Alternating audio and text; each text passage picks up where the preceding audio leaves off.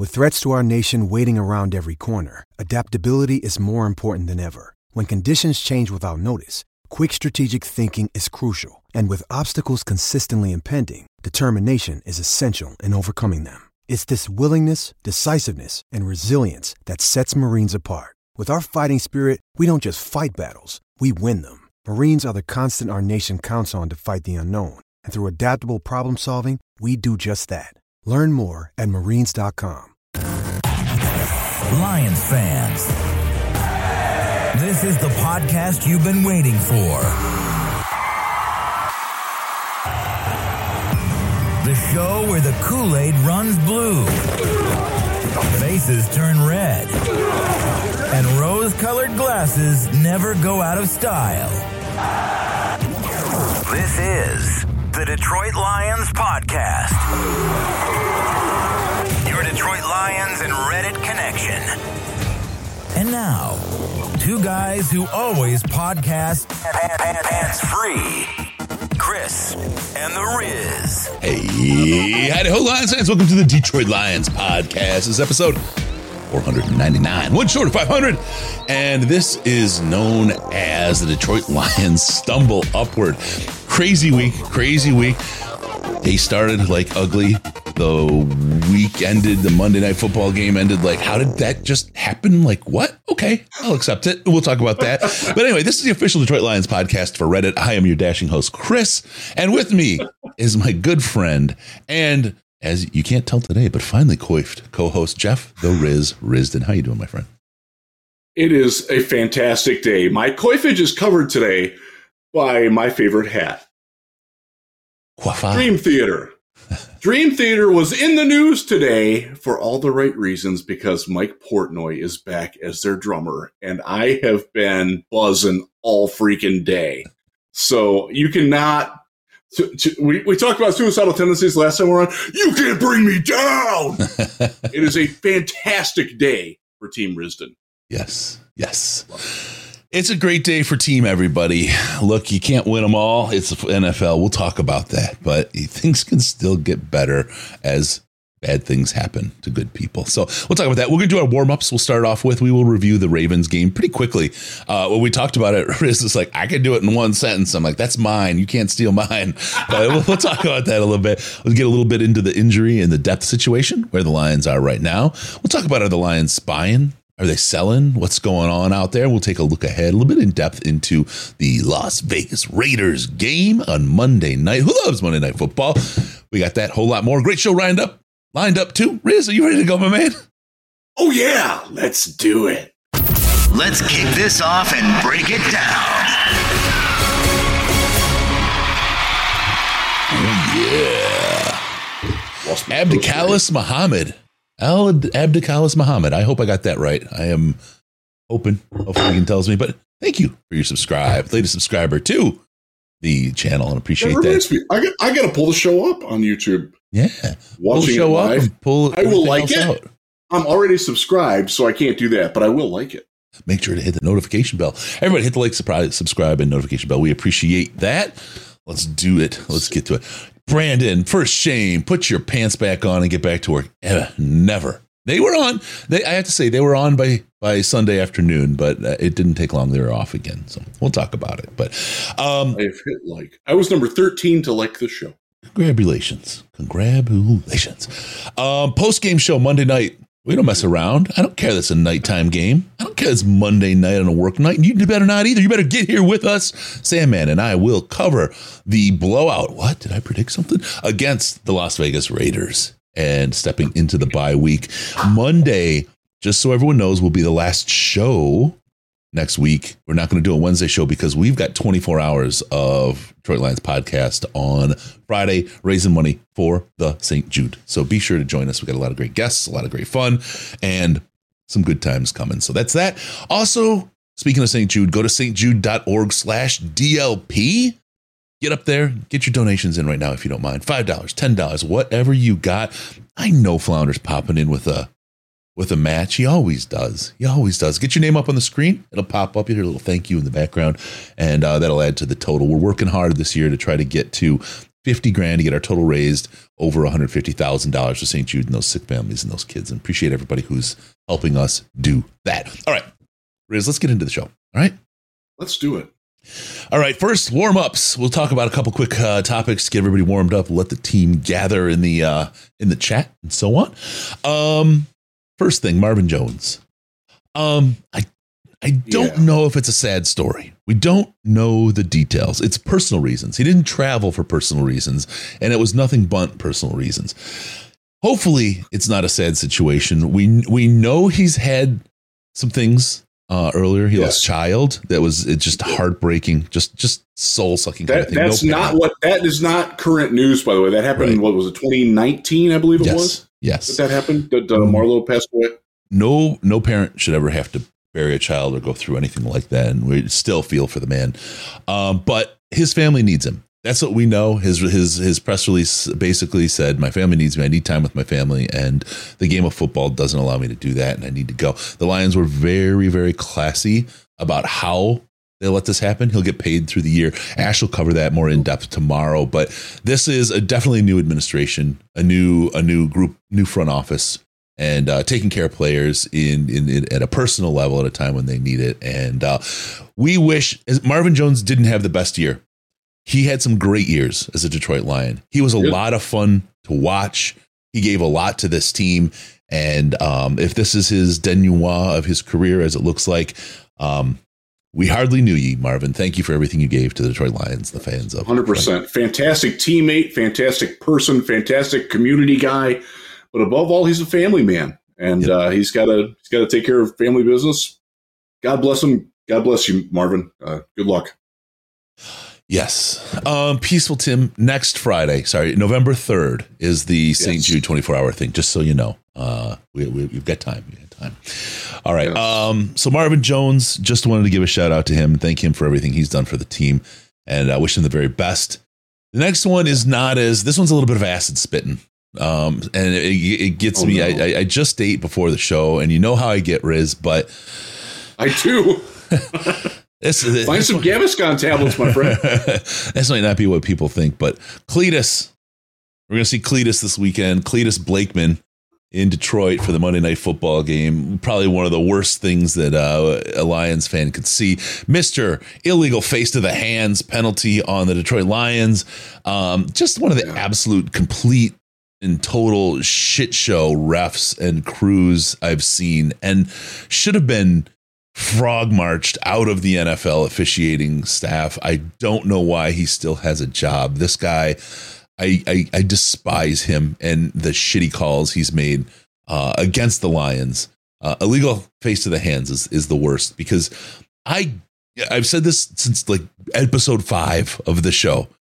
I don't mind if they make a call and get it wrong. Okay, you got that wrong, whatever. Pass interference, it was offensive instead of defensive, whatever. Okay, that's a little bit judgmental. You missed some of it, whatever. But when you call something that absolutely did not happen, that is an egregious failure. And that one calling hands to the face on the guy whose head was pushed back, touching his own ass, he did not see that. He did not see any hands to the face. He didn't see that penalty at all. That never occurred. He made it up out of whole cloth. That is egregious failure and incompetence. Was his own flag, too, by the way. That's normally a call that an umpire will make. The umpire didn't call it on that. And in fact, if you go back and you watch that game, he had a powwow with the umpire. Yeah. And you can't really tell what was being talked about, but you have to think that the umpire's like, "You sure about that, Cleet?" Because it didn't happen. Cletus. I'm with you on that. Like, judgment calls, they can be frustrating, but they're judgment. That's part of the game. I try very hard not to get frustrated by those, because that officials will make mistakes, but it's their judgment, it's their vantage point. They're watching it in a split second. We're watching 4 or 5 replays of it, slow down. Like, I get that. You can't call things that didn't happen, and this is the one that bugs me about him. He's a guy that has had trouble with the play clock. Yeah. You can't screw that up. You cannot screw procedurals up as an official in any sport. Right. As anybody who's ever reffed either of my kids in basketball will tell you, I don't complain about foul calls. I complain when you get procedurals wrong, and I do. And that drives me crazy. It's even worse in football. I did an interview last Friday night with some Ravens friends of mine. I love those guys, 420. They're good dudes. And I brought up the fact that Justin Tucker's field goal should never have happened because of the delay of game penalty. And they were like, they cut me off.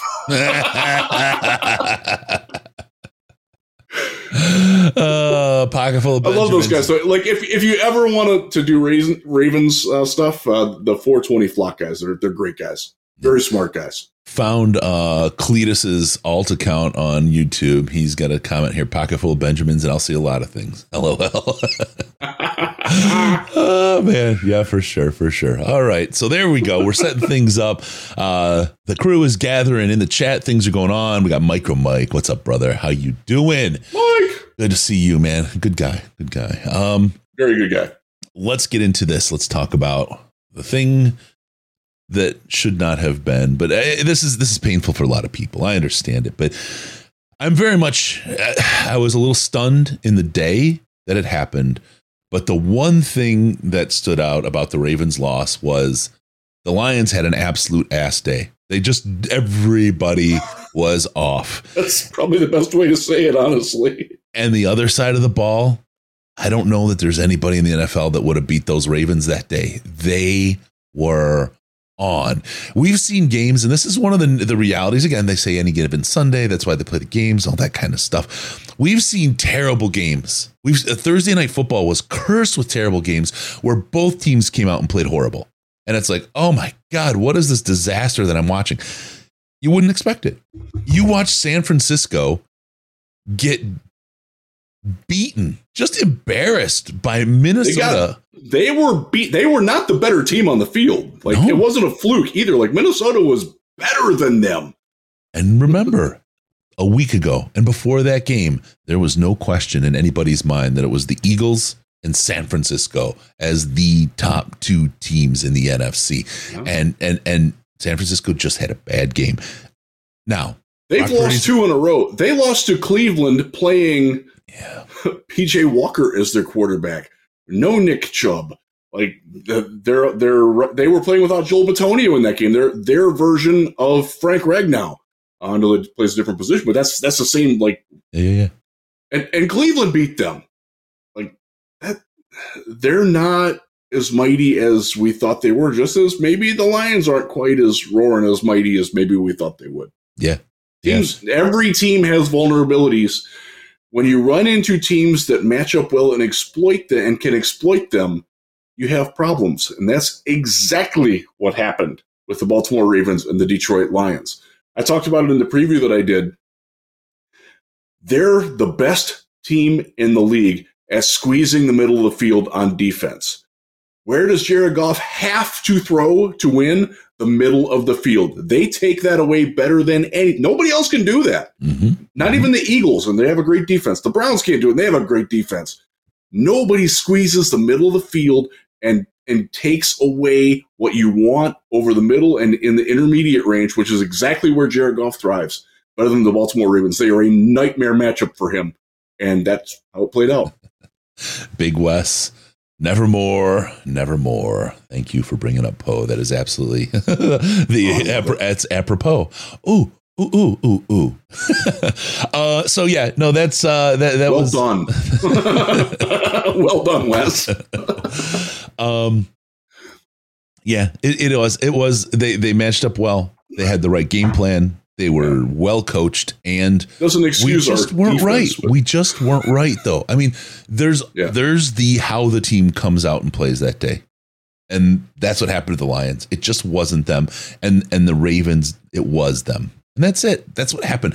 I am no more concerned after that game than I was prior to that game. I would have loved to have a win. I'll be honest with you, Riz. The thing that I was thinking of was that the Lions were going to lose either against the Ravens or the Raiders. And if we beat the Ravens, that trap, that come down right into the bye is going to be just a terrible kick in the nuts. I had that. Nobody goes unbeaten, right? I mean, it just doesn't happen. No. And we've probably got, folks, 2 more wins, maybe 3 more wins in the season, even with the soft ass losses. Losses. Sorry. Yes, they're going to win a lot more than 2 more games. Otherwise, we got serious problems. Yeah. But the reality is, it's going to happen because you have bad weeks, right? I mean, last year when it was Seattle and the 49ers played the first week of the playoffs, I 100% believe that the Lions would have beat the 49ers that first week, because the 49ers came out like dog do that week. They did. And yes, they did. They turned it around and showed what kind of a team they are. And just, it ebbs and flows. Don't worry. Don't write it off. That's all I can say is it's okay. And the last thing I'll say about it is, don't take it personally. Every team that's won the Super Bowl, except one, has lost games in the season. Many of them, including last year's Kansas City Chiefs, got beaten in games during the season. Don't take it personally. It's okay. It happens to teams. Just because you have PTSD, don't let that take you over. This is 2023. This is the 2023 Detroit Lions. These are different coaches, different players, a different mentality. Let's ride the train. Let's have fun while we can and not worry about it, because, as Dan says, this is where we're at. Nobody expected Super Bowl this year. Some people say they did, but they didn't. That's that they were hoping. They're ultra fan mode there. But if we get to the playoffs, we win a playoff game, there's your step forward. And then next year, we see how Brad Holmes drafts. If he has a 50-50 draft next year, we're in great shape, right? I mean, we're in great shape. Not worried about this team and where they're going. We've got all the right pieces. You look at where Miami is. Do you know how long their GM's been in a role in his job? It's been like since 2016 or 2018. He's been there forever for them to get here. He was there. He came in right after Dan Campbell left. Mm-hmm. That was, I think, the 2015 season was when Dan was there. Yeah. So, yeah. So it takes a while sometimes. And by the way, there are still Dolphins fans who are convinced that Tua is not the answer, by the way. Yeah. Right now, he's the NFL MVP, and there are still fans on there like, we got to get somebody better. Like, I don't trust that he's going to last. Yep. I know we've had these conversations. We've certainly had him in our Patreon Slack. Best $5 a month you can spend about Goff this week. People doubting Goff. People doubting everything. And Chris, I'm so glad you said it. It's one loss. Yeah. You're 5-2. At this point last year, they were 1-6, and they had scored 6 points in their last 2 games. There wasn't a soul that wanted Jared Goff back at that point. Because I remember doing this. They had the number 1 overall draft pick after week 7 last year. Yep. Did a mock draft. And I didn't mock a quarterback to the Lions, and I got flooded with, what the bleep are you thinking? They got to get a quarterback above all else. Nothing else matters because Goff ain't it. Look how far we've come in a year. And then the flip side of that, look how quickly people flipped on him again. Like, yeah. Do you believe one bad week against a terrible matchup, or do you believe 16, 17 weeks between then, where he was arguably a top 5 MVP candidate that entire tenure? Like, I think it just exposes the infancy of fans. And I'm not saying not the people that listen to this show, right? I mean, we have smart people. There's some. Smart, I mean, you look at the chat, the Slack chat, right? We're like 400 smart people and 4 stupid ones. I mean, that's a pretty good ratio. Let's strive not to be the stupid one. Doesn't always work. Sometimes it revolves. Sometimes there's a passing of the torch, but it's just kind of an eyedropper of the totality of the audience. People swing, people ebb and flow. That's fine, but the extremes, it's okay. It's okay. Get an SSRI, get a prescription, go see your doctor, and start going level. You'll be fine. Okay.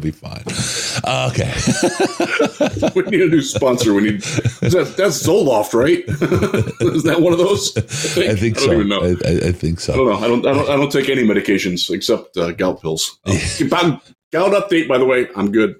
I should probably not do prescriptions on a podcast, but we'll leave it at that. You consult your doctor. How about that? Do that. All right. So there you go. Always talk to your doctor. I don't know if there's anything else to talk about on this game, except DCP1 makes a great point. He says we don't get to talk shit anymore. Yeah, but you know what we will get to do, and I don't want to give away any of the secrets, but we're gonna slam the Raiders, and we'll have a whole bye week to be able to talk shit again. So enjoy it. Enjoy. Just take a week off, work on your shit talking, and bring it back after the Raiders. I'm not a trash talker. I'm not a shit talker, but I'm proud to be a Lions fan. I'm still proud to be a Lions fan. Yeah. You're going to lose games. It happens. How do you think Kansas City's feeling? Remember this. Who's got the best record in the AFC right now? The Kansas City Chiefs. Who beat them? The Detroit Lions in their house. Yeah. No asterisk needed. Right. Yeah. Remember that. Remember that buzz. And balance that with the buzz that you felt Sunday afternoon when we got one of the worst losses I can remember in a long time since the Carolina game. Since the Carolina, the Patriots one felt like both of those were that Patriots game last year was awful because that was a winnable game going into it. Yeah. And our offense was atrocious. Ben Johnson called a rotten game. That is actually one thing I do want to talk about with the Ravens thing. He did not call a good game. And that's not the first time that's happened with him. And I think everybody's, doing whatever, writing sonnets to him and, sending him love letters and everything. And like, he's not perfect either. And I think you just got to scale back a little bit. Excuse me, on the love. I'm drinking Fresca and it's getting to me. I haven't had Fresca in forever. Fresca. Sorry, it's just a funny sounding word to me right now. I love Fresca. Oh, man. All right. So we'll talk about this. We'll rock and roll. We'll keep doing our thing. But I think that really covers the Ravens game for me. I don't know how much more we want to do about. And I feel like on our show, by the time Wednesday comes along, we've done the analysis has been pretty well done. Yeah. So when it's interesting you say that because Wednesday for us at all the wire sites is a transition day from covering the last game to covering the next game. Yep. Now it's pushed back a little bit this week because we play on Monday Night Football. We don't have an injury report today. The Lions. My understanding, again, I don't live there. My understanding is they practiced indoors today, so even the guys who were there didn't get to see anything. So we don't know anything about Jerry. We don't know anything about, David Montgomery, any of that. We'll find that out tomorrow. Got it. Journalists. That is an incredible effect. Oh my God. We don't cover when that's going on. I'm like, it's raining outside right now. It's like, what? Okay, cool. For those of you on the audio portion, Chris just made it rain and not in the strip club way. Yeah, I could do that too. That's for later. Rob says my strip clubs, my college degrees have asterisks. Yeah, that's okay. Mine too. I got them. That's all that matters. You get degrees. Although actually, you don't have to put your GPA after your degree. Thank God. That's right. I would be proud to put mine there. But all right, let's go on. I would not. Not my high school GPA, but my college one. I did much better. All right, let's talk about injury and death. I did too, actually. That was a great transition. No injury report. The journalists didn't get to cover today. But let's talk about what we know about the injuries for the Detroit Lions. Watching that live and then seeing the replay on Montgomery's injury in the Tampa game, I just can't imagine he's going to be back still this week. That's rib cartilage, falling on a ball with everything the way he did. I just feel like he's a after the bye kind of guy at this point. I agree. There's not a compelling reason to rush him back if you can get him that extra rest. And that'd be fine. Yeah. So I think we're okay with that. Who else? Jerry. I believe Jerry will be back. I think it was just a tweak. I don't think it's a long-term thing. Riz, your face is saying something a little bit different. I don't know on that one. I was thinking about another thing. I was actually looking up. There's a great follow on Twitter. He's Detroit Lions Morning Rounds. It's Jimmy Lau is his name.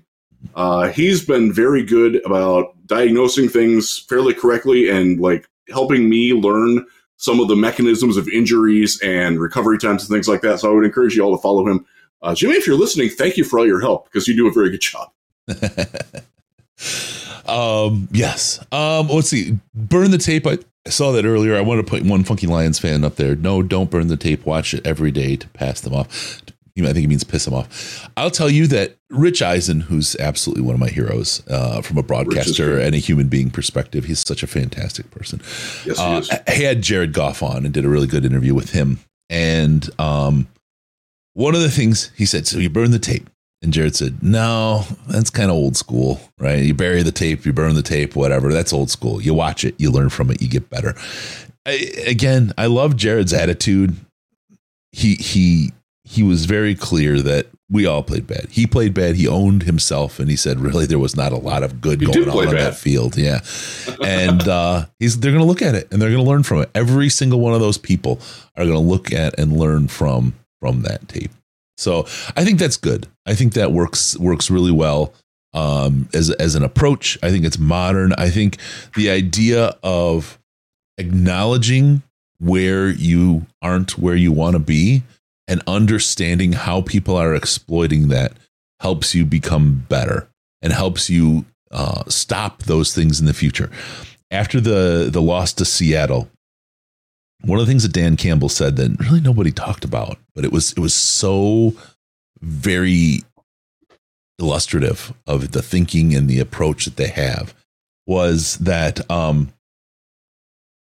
they just exposed us. They beat us and they exposed us, and we have to look at that and figure out so that nobody else can do that. And I'm paraphrasing, but that's basically the quote from Coach Campbell. And that is exactly what Jared Goff said. And after this game, when he was talking to Rich Eisen, Superman, Rich Eisen, world's best dad, world's number one dad. That's basically the mentality. And that's the way to approach it, because so many teams say, we're going to do the same, but we're just going to execute. It's about execution, right? Well, there's schematic things as well, because they didn't get beaten by 30 points in the first half effectively by not executing, right? There was everybody. I mean, from the guy who inflated the footballs to the guy who chose the length of the cleats to the guy who was polishing helmets, they failed top to bottom and across the board. This team needs to learn from it and needs to figure out how they got exploited and exposed like that and prevent that from ever happening again. Yeah. On the defensive side of the ball, there's a commonality with what happened in Seattle. Lomas Brown talked about it on a different podcast yesterday. I wrote about it at LionsWire, so y'all don't have to listen, because I know some of you don't like to listen to that particular podcast. But Lomas was great. He's like, why are they playing off? Why are they playing passive? Why are we not attacking them? And that was the impetus for the article, or it's not an article, it's an opinion piece that I wrote, asking why do we not play the same defense that's really good against everybody else when we play mobile quarterbacks? Mm-hmm. And I don't understand it. And Lomas didn't say it, but I think he's on board with me, and I'm happy to. If my football opinion is close to what Lomas Brown's is, I'm pretty happy with myself. Yeah, you definitely would want to be in company with a Florida Gator. Go on. I'll give you that one. They're not very good this year, but wait, that wasn't your left. It's got to be the right hand on top, buddy. Really? Yeah, it cannot be. Honestly, I did not know that. Yeah, you got to get the chop right. All right, I should know that. I have a ton of. I'm sorry, Mr. Anzalone. I have a ton of family that went there, so. I apologize, Mr. Anzalone, sir. He'll get it right for now, I promise. Yes. Alex Anzalone didn't have a very good game Sunday either. You can say that for everybody. I expect him to be a lot better. Yeah. But one of the things is that against Seattle, and there's the threat of Geno Smith running, but also throwing, and Lamar Jackson, where there's the threat of him running, but also throwing, we tend to not stop either of them. Like, let's not let and you notice it especially with the back seven or back six, as it may be at times. Mm-hmm, mm-hmm. The safeties are passive. They're worried, like, oh crap, I can't necessarily run as far deep as I want to with this receiver to help out my cornerback on the inside help, because he might run and I'm the guy that has to come up and get that, and they don't do anything. And that happened a lot in this game. And Lamar, to his credit, threw the ball when he used to run the ball. I so cringe at people who are like, oh, he's a running back throwing the ball. Y'all don't watch football whatsoever if you think that opinion. Like, if you are someone who thinks that Lamar Jackson should be a running back or a wide receiver, stop listening now. Go get professional help. You don't know what the bleep you're talking about. Just do it right now. Like, go away. Find somebody who can slap some sense into you. Yeah. Yeah. That's not the case with some other quarterbacks. But if you're thinking that Lamar Jackson's completing 70% of his passes with a higher yards per attempt than Jared Goff is, and Jared Goff is having a damn good year. Didn't have one Sunday, but all in all, he's having a damn good year. Yeah. Like he's an MVP candidate, folks. And he doesn't do it just because he can run. He can also throw pretty darn well. They got him receivers. They don't have a run game to speak of. And that was actually one of the disappointing things. And that was one of the areas that I wanted to focus on, was like, our run defense has been so good because we attacked gaps. We stopped them from running where they wanted to go. Aaron Glenn's defense, dictated to the offense where they can go. And Baltimore flipped that. Yep. And some of that is because Aaron Glenn's scheme was complicit in letting them flip it. And I hope that Aaron Glenn has learned from those mistakes. He did very well from the Seattle game. Yep.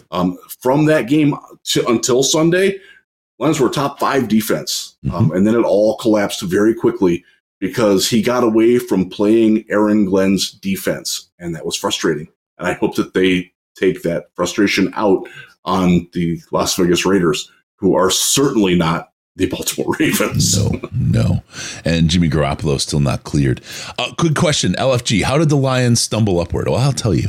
They were tied for first in the NFC, which, hey, that's good. But as the seeding went, they were third. So they were the 3rd seed in the NFC. That's right. This week, they managed to lose by 30 points and 32 ascend to the 2nd seed in the NFC. That's right. Thanks to the debacle that happened in Minnesota.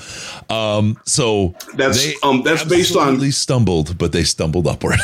That is based on conference losses and wins. The Ravens are an AFC team, so losing to them isn't as painful in the tiebreak standings as what losing to Minnesota was for San Francisco. Yeah. That's why they fell up. Yep. So you take it however you can take it. Wait. And you give it however you can give it. I don't know, man. Okay, whatever. You do what you do when you do what you can do. Thanks to the Niners. Thanks to putting us in the 2nd seed. Now we look ahead to the softest schedule in the NFL. This now is all on. It's going to be so nice. This is all on the Detroit Lions, folks. And this is something that I think for those, I'm not going to use the SOL thing. I've retired that. It's not my vocabulary. For the PTSD Lions fans, okay? Because that's basically what we have here. And that's a fair diagnosis, by the way. Yeah, thank you. I've been all over the psychology of this so far today. Get your SSRIs and you're a PTSD Lions fan.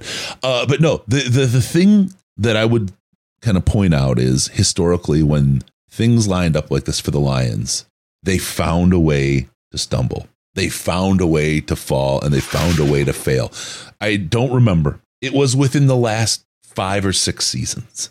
They had to win one of like the last 4 games or 5 games of the season to make the playoffs. And they lost every single one. That was the RELAX year for Green Bay, actually, now that I think about it. And Green Bay won the division, took the playoff spot, and we sat looking from the outside in. This, for the PTSD fans, is exactly the Lions that people are used to. That's the exact Lions that these folks are looking for. I don't see that in this team. This is not that kind of a Lions team. We've got the right kind of schedule. We've got the players. We have an opportunity here. The bye is at the perfect time. I don't want to call it a soft game because it's the NFL. And the Niners found against the Vikings a completely different outcome than they expected in that game. But we're at home on Monday night. Everything, we'll get a little bit longer to heal up this week. And then we have the bye afterwards. So you may be able to push guys a little bit that otherwise wouldn't make it, push them into service. Just things are lined up right for the Lions to come in here, do their job, especially after that loss, get the bounce back, head into the bye, heal, rethink, retool, analyze that Baltimore tape deep, analyze that Seattle tape deep, and then get ready for this kind of soft serve role through the rest of the season. I really believe that. I really, really believe that's how things are going to line up and what we have for this team. And I hope finally I want to get rid of that 3-letter acronym and just call them the PTSD fans, because that's what they're riding on. They're now living in the past, right? They're now living in historical perspective. They're not living with this team and where this team is with the players and the coaching staff. 100% agree. There is so much to look forward to with this team still rising. You did it earlier. Dan talks about it going steady. We might have been a little bit ahead of schedule. Maybe Sunday was I will never say that they needed a loss, but I think the reality check, I think they're processing it right based on what I've heard Dan say in his interviews, both with the media and also on a couple of radio spots or TV things that he's done. And a couple of the other players have intimated at it too. Like maybe we can use that to process where we're at, where we can get better. Maybe we were a little overconfident. Maybe we didn't prepare well enough. That was one of the things that Dan talked about was, we canceled practice. We just did like a half-speed walkthrough last Wednesday. That's probably a bad idea. I'm going to learn from that. That's what you want. When you make a mistake, don't repeat it. Learn from it. Yeah. Grow. And I think that's the mindset that they've taken. You heard with Jared Goff in a couple of interviews that he did. Like they're processing it in the way that you would want a good football team to process it. Because every good team loses games too. Yep. And you think Kansas City felt after they lost at home on the night where they're raising their banner to us. And they had all that blue in the stadium pretty well. And had all that blue. Remember with the Jets game? The Jets game is the one that one and the Dallas game when Sandman got the suite and we all hung out in the suite at Ford Field and Dallas took over. Those are tough, man. Those were really, really tough losses. And Kansas City, I don't know that they've had a loss like that. I don't know that they've had a fan base come in and just ball drag Arrowhead like Lions fans did that time. And that for them was that slap in the face, was that wake up call, right? And I think this might have been exactly like you're saying, that wake up call for the Detroit Lions to help get them straight. And frankly, had that been like a heartbreaker loss, I'd have actually been angry. You know what I mean? I'd have been disappointed and frustrated by a heartbreaker loss there. This kind of a beating just tells me, I know that's not the team that we have, right? I know that's not the team that they had. It was a crappy day, but this is what they needed. Sometimes you just need an ass kicking to get your head straight. It's just the way it is, right? I mean, go back to what we did to Jacksonville last year. Yeah. They didn't lose again. They won a playoff game after that. They didn't lose until the divisional round of the playoffs. After we beat, it was 41-10, I think it was. Mm-hmm. Like that's what good teams do. By the way, they started kind of slow this year. Oh, by the way, they're 5-2. Yep. That's look again. Can you imagine thinking 6-2? Yeah. Can you imagine 6-2 into the bye? Nobody really predicted that. No, nobody did. And this is like break out the floats. On the Saturday after we finish the St. Jude parade and the bye week, break out the floats, have a mid-season parade or a bye week parade for this team, because god dang my voice still isn't right from the Tampa game. God dang, did they have a good time, man. This is worth it, man. It's a fun ride. With roller coasters, you go up the hills, sometimes you go down. Sometimes you have to catch a little vomit in your mouth and not let it go in your whoever's riding behind you. This is a case of that. Just burp and settle, move on. But that's I yell that to my kids when they're having a bad moment in their sports. Burp and settle, and they know exactly what it means, and it kind of centers them. And I think that's what the Lions did. You burp and settle. I'm burping on this Fresca here. Have they ever vomited after you said that? Not that I'm aware of. Okay. All right. Not to my knowledge. Let's get back to the injury talk. Was there anything else? I mean, Montgomery, we talked about him a little bit, but he's been, in the 2 losses. Yeah. Him being missing is the common Jonah Jackson. Jonah Jackson was very badly missed Sunday. Mm-hmm. And I don't think he's going to be back either this week. That's just my guess, speculation at this point. Yep. He has an injury that does get better with rest and not using it. And I think you can buy another week look, the Raiders have Max Crosby as their pass rush. That's it. That's the list. Yep. Their interior defensive line is nothing in the pass game. So I think this is a game where you can buy another week for him, putting in Graham Glasgow at left guard, playing Big V at right guard. Hopefully they both play better because neither one of them played well in Baltimore. And then Jonah comes back 2 weeks later and he's good to go. And I think that's the plan. So I don't expect to see Jonah this week. If we do, it's great because he's a good player. Like, they clearly missed him. Yep. The only other injury that is meriting talking about is James Houston. And I brought up the Detroit Lions morning rounds earlier, Jimmy. He brought it up today on Twitter, and I hadn't, or X, whatever they want to call it. It's always going to be Twitter. But he brought up the fact that it's the injury that he suffered is typically it's a clean break. Is a 6 to 8 week injury. It happened 6 weeks ago today. Yeah. So he could be back soon. I don't know anything about what's going on with his progress or rehab or anything, but something to think about, especially with the trade deadline coming and a lot of people panicking about pass rush. Yeah. Maybe they have internal help coming back. Maybe. Yep. Just a thought. And the thing about Crosby was I want to say Beaskey. It's all BK. Crosby rushes from everywhere. He does. But that's why you have the ability. Yeah, he does. He's a good player. That's why he's really good for a quarterback to call protections. And they will call protections around where Crosby lines up. I'm not as worried. Now, will they try to disguise where he's at, stunt, that kind of stuff? Absolutely. But we've got one of the top offensive lines in the league, and that's injured. That's injured. So I'm not concerned with our ability. Now, look, the Ravens just ate, right? They ate that line and shredded it. But I'm not concerned. Justin Madubuike was a beast against us. That was a problem. I'm not concerned about Max Crosby and the other guys, because that's if they were a band, it would be Max Crosby and the other guys, right? the Max Crosby musical group or whatever, and the backbeats or whatever. He's great. And he's from Detroit. Like, it's going to be a welcome homecoming for him. And I know there's a whole lot of fans that really want to trade for him. I don't think that's going to happen, but he's a great player. Easy guy to like, too. Has been very upfront about his personal demons and overcoming them. Yep. Great guy. Great player. Yes. They don't have anybody else that scares you on that defense. And that's one of their problems. That's one of the reasons why they're looking for another pass rusher, why they actually think they're going to be buyers instead of sellers.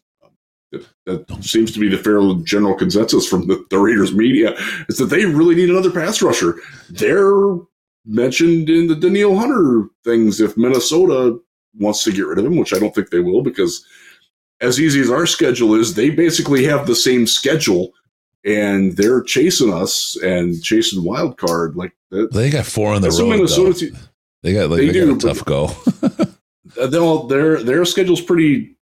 It lays out very nicely for them to get to 10 wins, and I think that's as high as they can get. But their schedule's looking pretty nice for them too. They've got a run right now where they can win 4 or 5, let's say 6 out of 7, and then they start playing Detroit. So that's going to be so meaningful, though. That's what's going to be great is how meaningful those games are.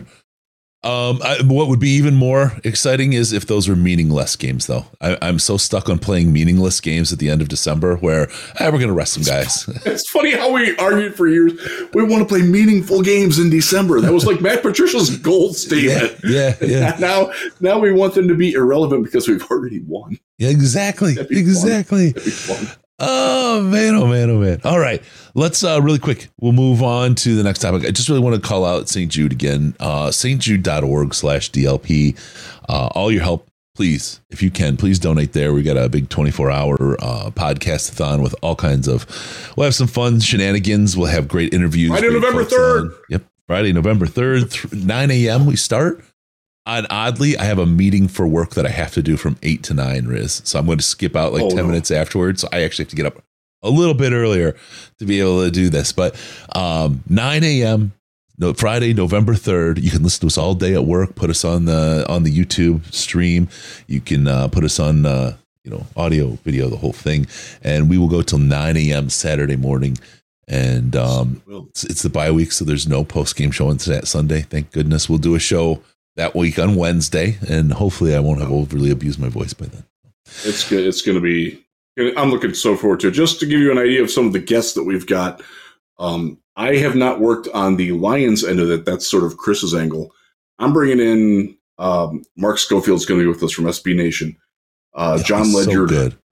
John Ledyard and Joe Marino and Kyle Krabs, who all used to be part of a great draft website that has since fallen apart. They're doing their own things now. They're all doing great. They will all be with us. Trevor Sycamore, who now runs the draft for PFF, has agreed to come on and grace us with his beauty because he's very pretty. Also a really smart guy. Like we got Doug Farrar will be back. He has agreed to do, and he came in last year. I want to say he came on at 1 a.m. He lives in Seattle. Yep. He was phenomenal. And he talked with us for like an hour, and I so needed Doug's invigoration for what he brought to us because that's the time where I drag. Like if I like midnight to about 3 is where I drag, and then like the last 3 hours I'm like, yeah, I'm wired, let's go. That's just how it works. So he will be back and also doing another late night shift. There's a very good chance that we will have a prominent Detroit area musician with us. I can't confirm it yet, but sounding good. Very, very good chance that we will have a national personality that you would recognize from TV. I am waiting for him to give me a time that he's free because he actually does have to work that day for a major network. But he and I go back a little bit, and he kind of owes me one, so I called it in. So hopefully we will have him. That would be great. We got WMW2. I'll upgrade you guys the TV all day. Hattori Hanzo. Thank you, Samurai Sword Salesman, sir. He took PTO. He's going to be with us all day again. That's nice. That's awesome. It's good. Hodges, have the items been put up for bid yet? We're going to do it different this year. Rather than have the auction, we're going to put up items throughout the day, and I'm not sure exactly how, but we've got a stack of items, and whoever the highest bidder for the hour is of donations to St. Jude will then win that item. So we're going to run it that way a little bit. It just winds up being easier to kind of track and do it that way. So we will track and run that throughout the day.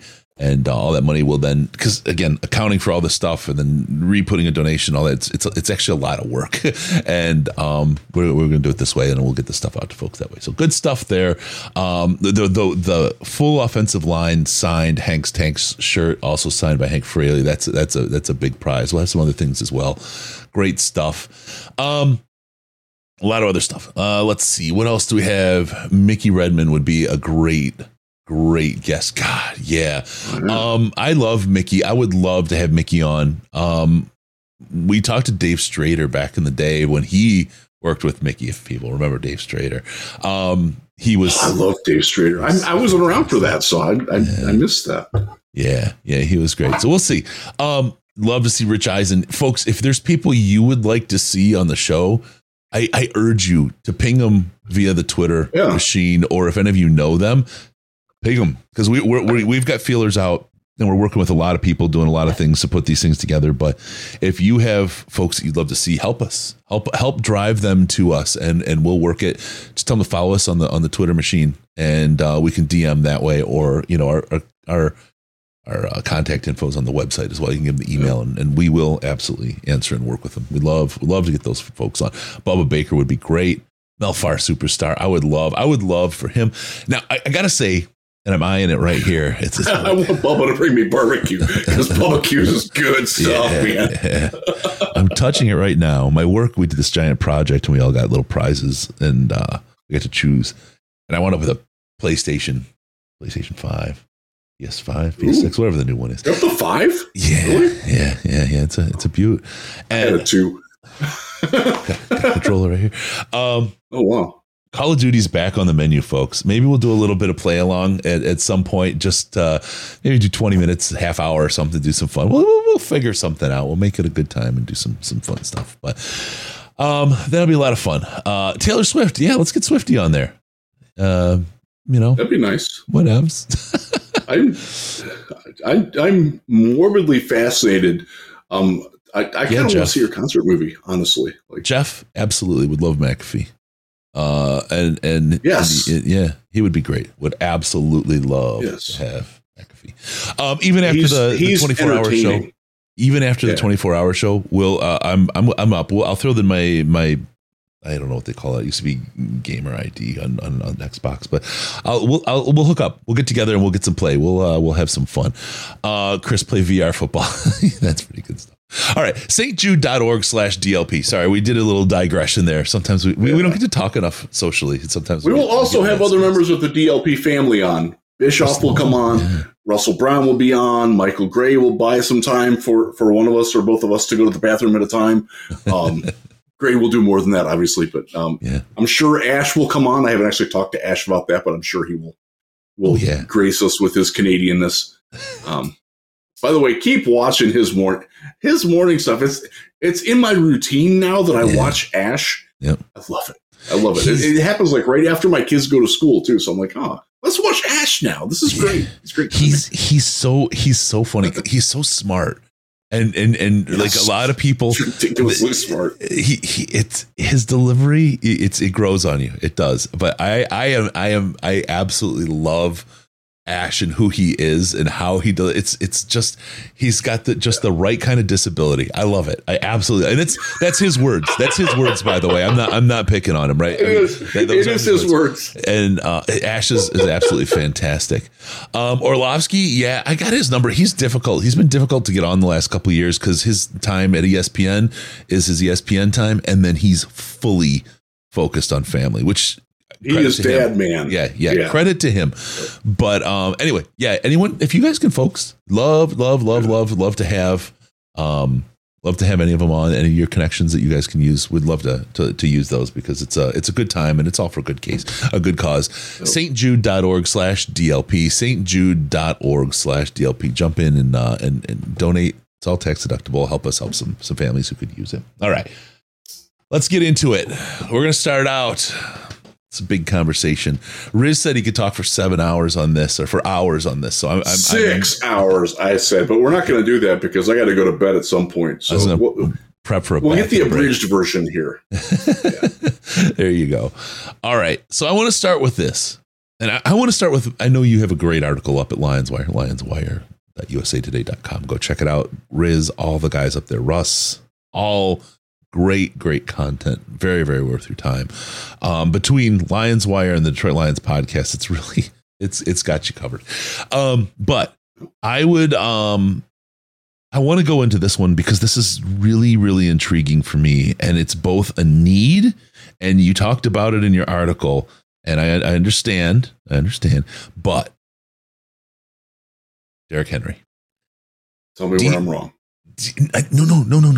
I don't think you are wrong. But I think the cost is a little bit different than maybe because they know Derrick's. The problem is they've sold that they're going to put him with a contender and they want to deal him. That's that, right? So they've kind of devalued him a little bit with that. I also think that Henry probably has another year in the tank, and he's probably an opportunity for one of those Brad Holmes 1-year specials. You know what I mean? Could be. And he almost immediately fills that Derrick Henry role. Or sorry, the Derrick Henry. Of course, he fills our role. The Montgomery role. Yeah, the DeMont. Yeah. He really, really is almost plug and play on that, and is just punishing. And that's one of the things that Ben Johnson and Dan Campbell and Hank Fraley and that offense wants, is to absolutely punish the opposing defense. If you watch, it's a momentum game for the Lions on offense, and they've done well in the first quarter, and they've done well until the third quarter, right? But for them, it is a momentum game. They keep busting the chops on that defense until they're just beaten. It's almost like breaking a man down in UFC. And I know everybody here isn't necessarily a UFC fan, but you see it in the ring where somebody just breaks someone's will, and the confidence in their ability to win disappears, and the fight it just instantly changes, and you know it's over. You can see it in the other fighter's eyes, and it just folds. That's what this offense tries to do to opposing defenses. defenses. And adding a guy, a punisher like Derrick Henry fits that bill. And I hate to say it because I know guys I know the hot hand and they get in the groove. But boy, if you could rotate, a quarter with one, a quarter with another, or drive with one, a drive with another, keep them fresh, keep them just murdering defensive linemen and linebackers, you would prevent injury likely because there's less hurt or less wear and tear on them in an individual game, and you would just gas the shit. And I mean, between them and a no huddle type of offense, you would break down a defense almost 3 drives, 4 drives in, right? They'd start to get that look in their eye and you could start to see it. I just love what Derek could bring. I would love to see we could get him, make it work for another year, get him one of the extra 1-year deals. So it's not just the 10-game signing and hope it works out kind of a thing. You talk about a 4th-round pick. I think a 4th-round pick works if you get him for another year on a contract. You would have to sign him for another year. So, yeah, and the premise behind what I stated was he's going to bring back a comp pick because he's a free agent at the end of the season. Yep. You have to offer the Titans more than what that comp pick would be. Otherwise, there's no point in trading him. Yep. Like, there's none. There isn't. So let's say he. I don't think he's going to get 3rd-round money. So if you don't know how comp picks work, they're tiered based on the net free agency inflow versus outflow. Yep. Yeah. And Derrick Henry is probably not going to get a massive contract, not the way some other ones are. And that means he's probably going to be in that next group where he is people who get 3rd-round comp picks are like quarterbacks, offensive tackles, wide receivers, cornerbacks, those type of guys, like big tickets. I think he's going to sign for like 2 years, 10 million, 12 million, maybe. He's made a lot of money and we've seen it. We know it. We know it to be true. Running backs just don't get paid that much. Yeah. So he would probably bring back a 4th-round pick, comp pick. Mm-hmm. If you're the Lions, by the way, don't have a 4th-round pick, you would have to trade a 3rd-round pick in order to get him. And I do think that would work, especially given how they just dealt Kevin Byard away, arguably their best defensive player, to the Eagles for was a 5th and a pick swap. Like, it would have been nice to be in on that. Not that we need safety help, but guy's really good. Yeah. So that's the premise behind that. And that's also true if you're wanting Mike Evans from Tampa. I don't think Mike Evans is for sale. You would know that better than I would, being in Tampa. He's not going anywhere. There are 2 things with that. First, he's going to get a 3rd-round pick, which means that you're going to have to probably give up a 2nd in order to get him, because I don't think there's going to be enough teams that would be willing to give Tampa Bay a 3rd-round pick. You're probably going to have to up that. Oh, by the way, he's making $13 million this year. Yep. They're not eating a dime of that. So you got to absorb that in. That takes away any cap that you want to roll over to pay Amon-Ra St. Brown, to pay Jared Goff an extension, to pay Penei Sewell an extension. You're kneecapping yourself there by making that trade. That's and I put it as a hypothetical or a rhetorical question there. Does that sound like the way that Brad Holmes does business? That's right. It does not to me. Here's your compelling thing, your compelling case. And I think everyone who listens regularly knows what I think on this, on at least right now, about Ben Johnson and his departure plans for the end of the year. I don't think he's going anywhere. They're going to make it work. Everybody involved is going to make it work that he stays. But if you're not everybody wants to be a head coach. If you're the Detroit Lions right now and you are worried about Ben Johnson leaving, this is your window. This is your window. Do you go and eat it and try to jam it through that window right now? Now, there's some people out there. I didn't say Derrick Henry was the biggest need. There was the question, why would he was a hypothetical example. Why would you draft what someone said, why would you draft a running back at 12 if you're going to get another one on a trade and that's your biggest need? Why does, 1,000% why do you agree with that. draft Trey Lance and then draft Brock Purdy and then make Brock Purdy your starter and now you're running somebody? Things happen. I mean, nothing's static. Like, things change regularly and you have to adjust to that. So the thing is I believe if there was a way to affordably and sensibly get Derrick Henry on this offense, it would change things for the better. I don't know that we're going to get a wide receiver on this team that's going to be the difference maker that we need, but we absolutely need a wide receiver on this team. I just think it's going to wind up being through the draft next 100%. year. 100%. So, and it's a look at this put on my draft dumbass. wire Look at hat. this dumbass. So Gibbs is a bust. That's the argument. No, you are a smooth brain, my friend. What? Don't put words in people's mouth, you freaking stupid ass. Wow. Sorry. I'm sorry. I'm looking at the chat. I'm like, wow, this is the dumbest chatter in the. Hey, 97.1 caller. Wow. Oh man, that's hilarious. Okay. Wow. There are some people. I swear to God, too many people got dropped on their heads as kids, man. Yeah. It's tough. Yeah. I feel bad for them. Yeah. So, okay, there you go. So I will put the draft hat on real quick. It's a phenomenal year to need a wide receiver in the draft. First round, second round, third round. I can find you guys in every round this year. It's been a point of emphasis for mine running draft wire. It's a great year to need wide receivers of all shapes and sizes. Yeah. And there are all shapes and sizes coming out. By the way, one of the needs that I put in there for trade needs, I think the biggest need on the offense right now is a slot receiver. Not necessarily a down the field guy, because I think J-Mo can do that. I think Kelly Freeman can do that.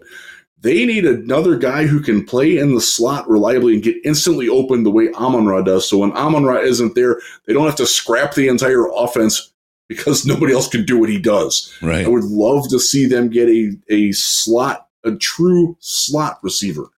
Not that there's a lot of them available, and not that I think that they see that as the need, but that's if I had to go number one need on offense, it's slot receiver. Defense is cornerback, outside cornerback specifically. Just because the injuries have hit. We saw what happened. Why do you feel good at the outside? Why do you feel good at the outside on receiver?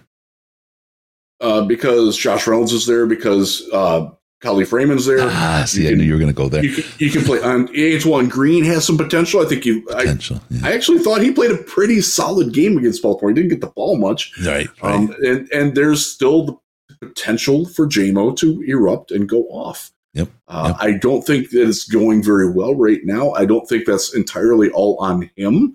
I think the quarterback bears some responsibility for that. I will say, I think the offensive coordinator bears a lot more responsibility for why J-Mo isn't working, because they're not asking him to do things that J-Mo does well. Yes. Wallace Brown also talked about that extensively in the interview that he did with the other podcast. Yep. Get him the ball throw him a screen, throw him a tunnel screen. He ate defenses alive at Alabama with that. You don't think Panay can get out there and make that block? Mm-hmm. Come on, try it. One of the other things to think about, and this is actually a good point Nostradamus is making, is one of the things you're not considering is that some people are going to be spenders in free agency and won't get a comp pick anyway. So to be able to have a guy run out and wind up with a comp pick, and then that gives them the ability to pick up a big name and break even and not lose on that end of the bargain later on. So, and by the way, I never, ever, ever, ever want a comp pick as a Detroit Lions fan. Right. Because that means that they're not adding to the team. That means they're losing. Yes. They're net losers in free agency. I don't want that. Yep. Ever. I like Antoine Green as a growth potential. He ran some great routes. You're right. He didn't get the ball that much. So I want to see more from that. Khalif, I love Khalif. I love everything about him except his height. I feel like he's not quite the outside guy. You know what I mean? If there was somebody there for the right price, I absolutely would go for that. I absolutely would. And I don't mean to say that at all in a way to be disparaging to Khalif. You know what I mean? It's just the way it is. So offensively, I think that's where you're standing. From a line perspective, there's just no treasure to be had on the offensive line. It's such a dearth of talent and a talent availability. As much as we'd love to upgrade, maybe get somebody in there as a good backup for these guys to get, there's just nothing. There's just nothing out there. So it's kind of a fool's errand to even discuss. Yeah, quite frankly, the Lions' depth is better than most teams on the offensive line right now. Yep. I mean, we got Graham Glasgow who's playing in. Yep. I dare say that Matt Nelson, when he comes back, is not going to be that bad. Hopefully. He's also, by the way, eligible to be activated. Nobody knows what's going on with him. So Yeah. Hopefully we find that out tomorrow too. Again, everything, we're recording this Wednesday night. We're playing Monday Night Football. So normally what happens on Wednesday this week is when we get a chance to talk to Dan. We talk about injuries. He gives us a little update. We get an actual injury report. We didn't get any of that today. We don't get it till tomorrow. So we're a little bit more in the dark on injuries than we like to be when we do this show. Yeah, absolutely. All right, so let's move in, and you can see him chomping at the bit in the chat. People want to talk special teams. No, I'm just joking. They want to talk about defense. Just had to give him a little shake. We are ranked very low in special teams. If I have to, it's not been good. No, PFF has us 26. Jack Fox had one really bad game, and other than that, he's been phenomenal this year. The blocking specifically on the return units has been wretched. Yes, and Dave Phipp knows it. And that's not what we saw in the preseason at all. In the preseason, they were incredible. Ranked 26th. Special teams are ranked 26th. So maybe Mr. Phipp is looking at that lottery ticket in his hand, and people just don't know that he's won. All right, let's get to it. Free agent kicker is a big deal. No, I am here for the Dave Phipp press conferences. That was phenomenal. That was a ride last week. Oh man, it was all music. It wasn't Riz music, right? But no, he was talking about Luke Combs, and he talked about going to graduation at the Naval Academy, like all kinds of weird, totally not. And it was fabulous. Yeah, it was 57. It's about 57.2 miles. It's like, it's not about, you know exactly how far it is. I know that it was 26 yards, right? It's hilarious. Yeah. He's good. I love Fipster. All right, let's talk about defense. Let's start along the defensive line. That's a big screamer. Look, with James Houston being out with that injury, we have absolutely missed the pressure and the rush that he brings. We didn't bring Charles Harris to Baltimore because we were going light and fast rather than with the big meat. A couple different personnel groupings for a couple different teams that you're playing and the schemes you're working, but it absolutely feels like this team needs somebody else to put the pressure on and to really get into that backfield. We're getting pressure, but we're not getting sacks. I'm seeing people wrap Hutchinson's his shoulder pads around his neck and try to strangle with him, and it's not a hold. That's interesting to me, but it doesn't matter. It's just the way it is. We need somebody else to put pressure on there. And I think one more pass rusher, a good edge, it'll free up the middle. It'll free up Hutch. It'll free up everybody gets to eat at that point. It feels like that's the one missing ingredient in that stew. Jack Campbell, love the kid, great personality. He just ain't it. He just ain't it right now, man. They're trying to make it, and it's frustrating to me because what did I say for 2 years? Derek Barnes was a fantastic outside linebacker pass rusher at Purdue. Yep. And they've never used him at that. And now they're turning Jack Campbell, who is a phenomenal, quick-thinking, natural inside off-ball linebacker, and they're asking him to play the exact role that Barnes thrived at Purdue. Yep. That frustrates me, but it is what it is. Yeah. So you think about how the Lions are typically find their talent. They found a guy in Kamish. They found James Houston. They find guys on the cheap that do great work. Charles Harris is an example. Well, he was a first round pick though, man. He just didn't pan out my guy's got a couple of big houses. Anyway, So yeah, Charles has got his thing going on. We need somebody else. We need somebody else to put the pressure on. Who's out there? What do we do? Is this going to be a priority for Brad Holmes if we're in a position to buy? So defensive tackle, absolutely not. And they've told you that, and I wrote this. Look at their weekly inactives. The healthy scratches every week are a third-round pick from this year and a 2021 second-round pick that Brad Holmes wanted to take in the first round. They're your healthy scratches every week. They've got depth on the defensive line. Well, let me put it this way. They believe they have too much at defensive tackle right now. Mm-hmm. Not enough. Too much. because they can't even get guys on the field that they really liked in the draft process. And by the way, they will continue to talk up Broderick Martin. He's doing fairly well. It's a mystery to me why he doesn't play. I don't get it. Not my call. Right. But them not playing him and keeping him inactive and keeping Levi Onwuzurike inactive, that is an indication that they like what they've got already, that they can't get these guys that they really like on, like, the thoughts of like going out to get Leonard, like, yeah, Leonard, well, hell yeah, man, bring him. They don't think they have a need there. They're telling you that very plainly. Edge is a little different because they have had the injury to James Houston. We don't know when he's coming back. And that's not an easy one to come back from. I mean, let's just be honest. It's not. Broken frame pieces are big problems. Yeah, they are. And Charles Harris is limited. He is still third on the team in pressures after Kaminsky and Hutchinson, who's in the top 5 in the NFL in that. He's doing pretty well. Ali McNeil, by the way, is in the top 5 in pressures from the interior on the season. Yep. He did not have a good game against Baltimore either. I would actually say this in watching the game film. I thought he got held worse than Hutchinson did through most of that game. Hutchinson, he's really good at trying to sell the hold when he's just being legal. There's no such thing as legally hooked, but it doesn't get called when their hand is across you and there's a fist like this and they're not actually grabbing anything and they're like clothesline. That never gets called. It just doesn't. And by the way, Taylor Decker's really freaking good at doing that too. Yeah, he never gets called for it either. Yeah.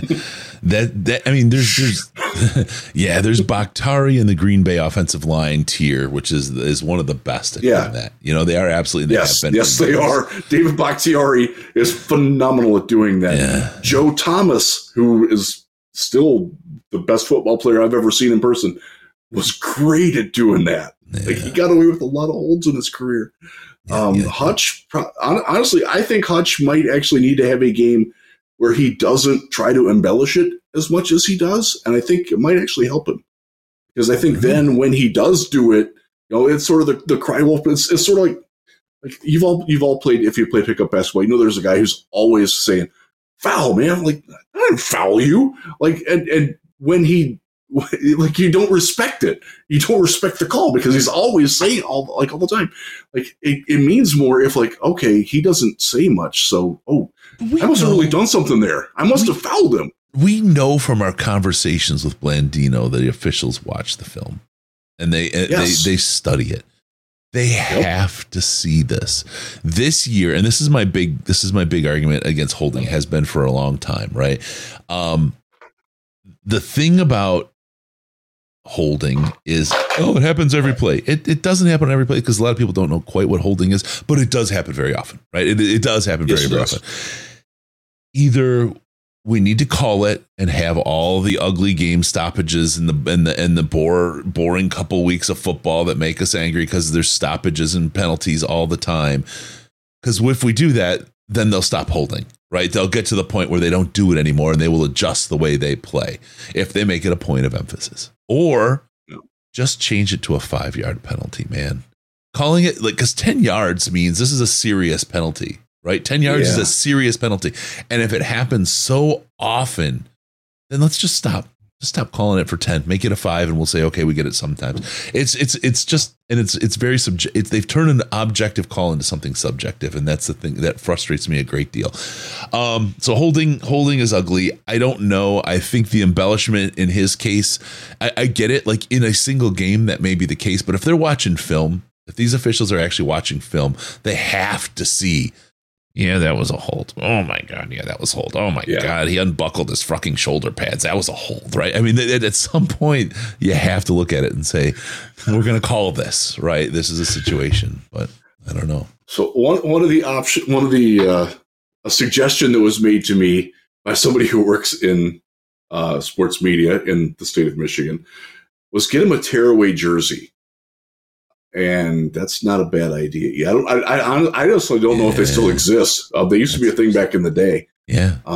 But that's like, because he's had a couple where he's been undressed, and the jersey just doesn't give. So, Yeah. I don't know.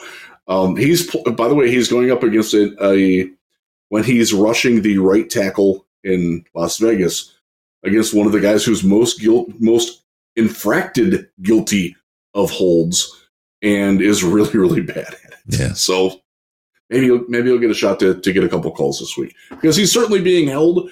I don't want to say that he's not, but I also I think it's gotten a little crazy, especially when it's 28-0 and you're still nonstop complaining about the holes. Like, yes, I understand they still need to make the calls, but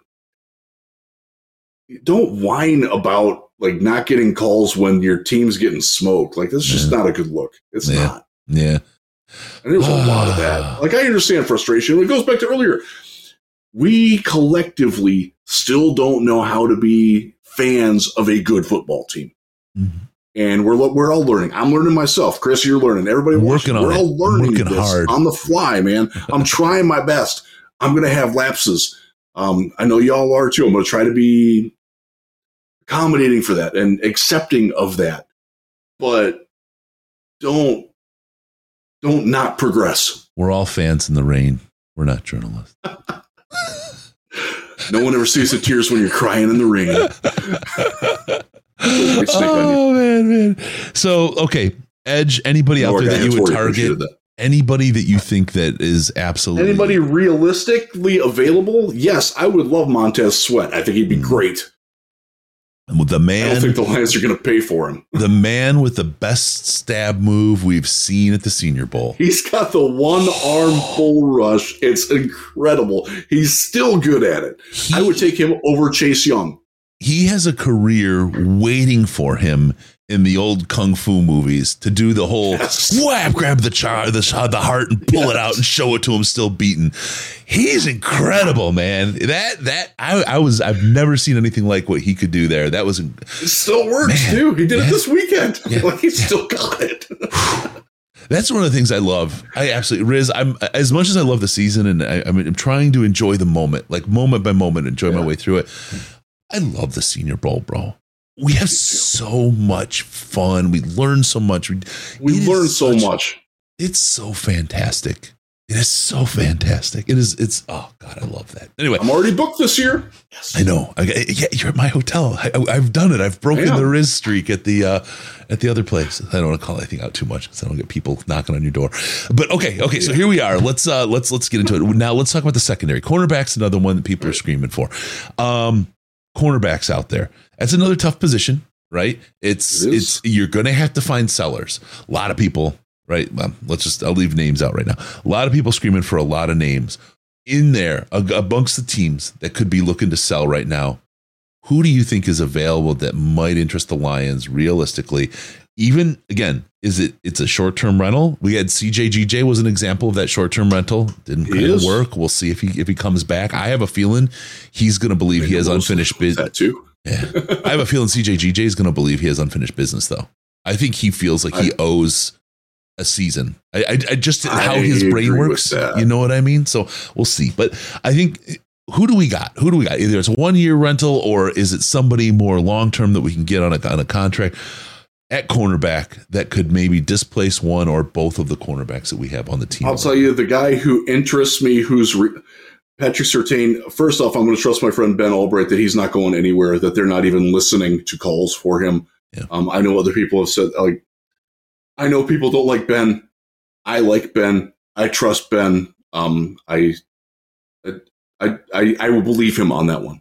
Mm-hmm. The guy that interests me is Dante Jackson from the Panthers because he is the style of corner that the Lions like. I just want to say a guy who's just really quick. I'm sorry to interrupt, Riz, but before we move on from that topic, I just want to throw back, and I'm not going to use it, but to the James Houston Memorial horn.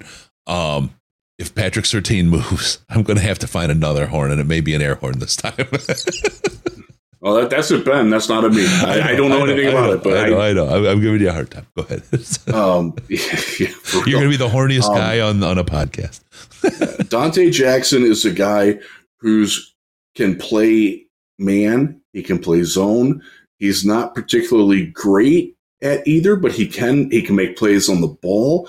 He can play either side outside. He's a quality, capable number 2/number 3 outside corner. I think they're happy with Cam Sutton being the number 1 cornerback. I think up until Sunday, most fans were too. Yeah. If Jerry and Dante are your number 2, number 3, I think. So the goal here is to keep Will Harris from playing outside corner. And put competition between those two guys to be the starter of the 2 and 3, right? Yes. And Dante Jackson fits, and he's Carolina Panthers. He starts most of the time there. They're winless. They're going to stay winless for a bit. He's not really a guy that's if you can remember, they traded up. They are shy on picks. They're going to have the number 1 overall pick. They traded last year for it, so they don't. Chicago's got that pick. They got to get as many picks as they can so they can build it up. So he is a guy I can see them selling. I don't think they're moving on from Brian Burns. And it doesn't sound like Brian Burns actually wants to be traded from what conversation I had Monday, right. with somebody that covers the Carolina Panthers. Like, he doesn't really want to go, and they don't really want to get rid of him, but everybody just thinks that they want to. Like, okay, all right. File that away. But Dante Jackson is a guy who could be available and could be had for a. This is one of the things that I laid out in the Lions Wire article, not to shamelessly self-promote, but I did substitute as the Huge Show yesterday by myself, and nobody self-promotes like the Huge one, so I will take my opportunity to do that as well and promote it. You gave Huge a bathroom break. Good for you. I did. Fairly certain he called me Monday night, like 9:00. Can you come in tomorrow? No. It's like, he had a big one to dump. Then he sweetened the pot a little bit for me, and I'm fairly certain that Bill went golfing. I said, thank you, Bill, by the way, for the opportunity. It was a great show. Had a lot of fun. Talked some Pistons too, which I really enjoyed. But with Keith Langlois, good dude. Yeah. I should get, if we want to talk Pistons, I want to get Keith on the telethon, because that'd be fun. But I digress. The price tag for players when you're trading for players and player-for-player swaps just don't happen. Right. I'd love if they did. They just don't. I don't know why. Okay. Let's say this is purely hypothetical. This is coming out of my head. This is not any inside information. You offer a 4th-round pick for Dante Jackson. That's too high. 5th-round pick for Dante Jackson. And they will send you Dante Jackson and a 6th-round pick. And that's, or no, the flip of that. We will give, no, that's right. Yes. Dante Jackson and a 6th-round pick would get you Detroit's 5th-round pick. Got it. Pure hypothetical. Again, that's right out my butt. I don't have any inside. That's a hypothetical trade. That's the kind of deal that you would be looking at there. And I would make that deal. I don't know if Carolina would. I don't know if Lions would. I would. Interesting. Okay. Linebacker. Let's talk about linebacker. I think I personally think we stand pat there. Yeah, we're not moving anything there. Yeah. No. Safety. I feel good. Kirby's been on a downward trend this year. I think, to be honest with you, I don't think they put somebody in place of Kirby because I think they want him to get the snaps. Tampa, They gassed the shit out of him. They did it in Baltimore too. And I would keep your eye on this as a strategy against our defense to just run the gas on Kirby. My guy needs to get on the bike and work that cardio, I think, a little bit, because they found something that they really like to try to exploit, and they were running that hard on him. So, but depth in the safety space that we might chase down? I'll be okay with that. Yeah, if there's somebody that's out there. I don't know that there's. See, the thing is, you're going to have to fit them into your defense. So you need somebody who's coming in who passes the same standards that they do for drafting somebody, which is really smart football player, really smart guy off the field, quick learner, scheme diverse, lives, breathes, dies football. Like, not a lot of teams are wanting to trade those guys because that's kind of you want your team to be. Now, there are some dumb teams out there. We used to be one. We know this very well. That's a tough one. I'll say this about Kirby. For those of you listening to the audio only, I have my right hand up. Sophomore slump. Left hand up. Teams have film on him, what he doesn't do well. Those two hands have converged in the last 2 or 3 weeks on Kirby Joseph. Yeah. Got to hope that he grows out of both of those, that he learns to adjust. And by the way, that Aaron, and I'm not even going to say Aaron, I want to say Brian Duker, who is the defensive backs coach, who's a very good coach, by the way. Dare I say great coach. I think very, very highly of Duker, and I know the team does too. I know the players do as well. The book is out on how to beat Kirby. Now you've got to rewrite his book so that doesn't happen anymore. We talked about this past offseason. Teams have film and ideas of what Ben Johnson's going to do as an offensive coordinator. It hasn't happened often, but teams that have the personnel to do the things to slow it down have had some success.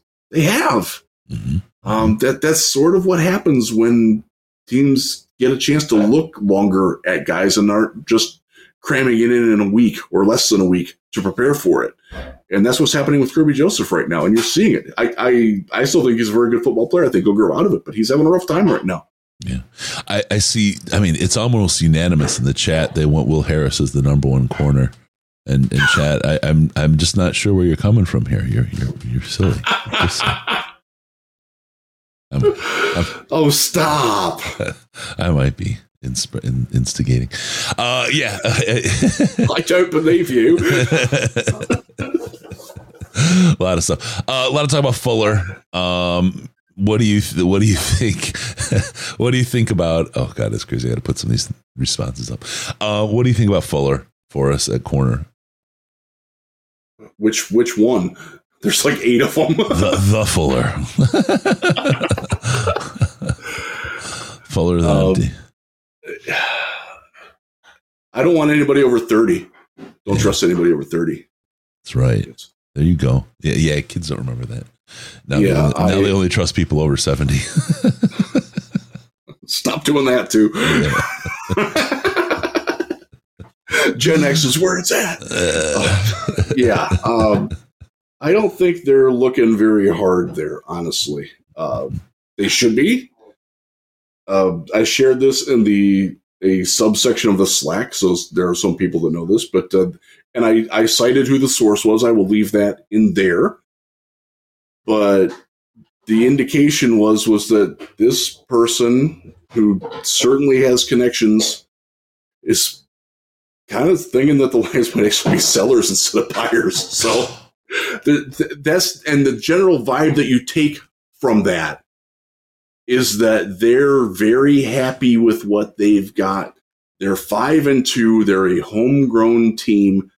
They have confidence in the players that they had confidence in going into the season, that they're going to get it done, and that the coaching staff that they have can develop and coach them up.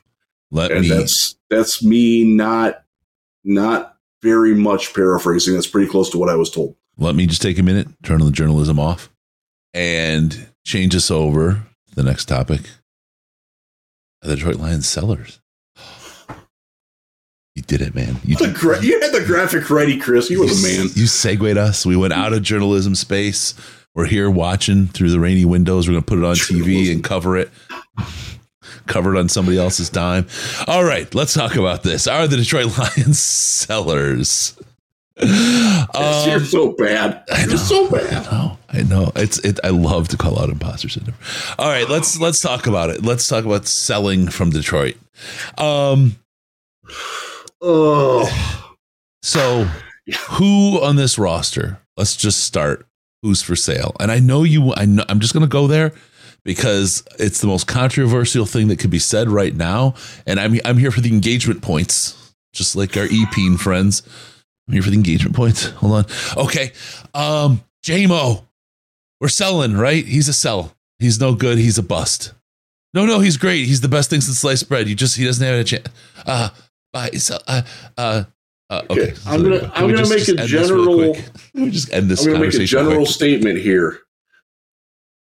If your entire attitude about us, JMO, is he freaking sucks, he's always gonna suck. Don't you think the other teams are gonna think that too? If you're the GM of another, let's say you're Let's say you're Nick Caserio of the Houston Texans, because I was on a Texans show today, and they could use somebody like JMO, although Nico Collins is playing pretty well for them. My Texans fan son just agreed to that, but Jameson Williams would fit very well there. But like, if you're saying, you don't think that Nick Caserio doesn't watch the film and think like, man, I don't want any piece of that. Like, I don't know if that's going to work. Like, the other teams are going to see that too. Like, you can't just like this. This is what frustrates me about the trade deadline, and this is not just a Detroit thing. This is every fan base, because I've dealt with this with every team that I've covered. Oh my God, this player sucks so bad. They better give us a first round pick for him, because it doesn't work that way. It just doesn't work that way. If you think he sucks, he probably has that perception around the league too. Right now, the other side with JMO, I'll be brief on this. I do not want to give away that potential and watch him become a New York Jet and light it up. Okay. I don't want that. There's too much investment in him. And he's played, 8 games of football in the NFL? Like, you're not throwing in the towel on a rookie right now. We're certainly not wanting to get rid of Jack Campbell for that level of experience. Jack Campbell hasn't been great. You want to give up on that? Like, are you going to be that impatient of a fan base? Or do you want that reputation as a team of being that impatient with somebody? Does that, again, I'll ask it rhetorically. Does that sound like how Brad Holmes operates? Two things. One, I hear the microwave buttons in the background. They better not push the start button. Okay, it's already done. All right, item number two, and I think this is kind of where the whole thing in a nutshell. Okay, if you want to make a small fortune in podcasting, start with a large fortune and start a podcast. That's how you do it.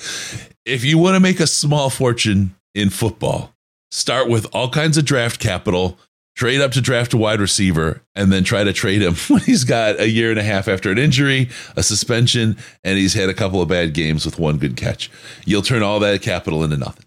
He's not going anywhere. He's not for sale. He's not going to be. They're going to work with him, and they're going to build him out to something. There may be a point, and I'm not saying this is true, there may be a point in the future where they try to build him up and get as much as they can out of him based on what they see. But right now is absolutely not the time, because it is an absolute, that would be just a disaster. That would be for not even this coming offseason, but the offseason after this one. Yeah, is the time for what you just laid out. Yeah.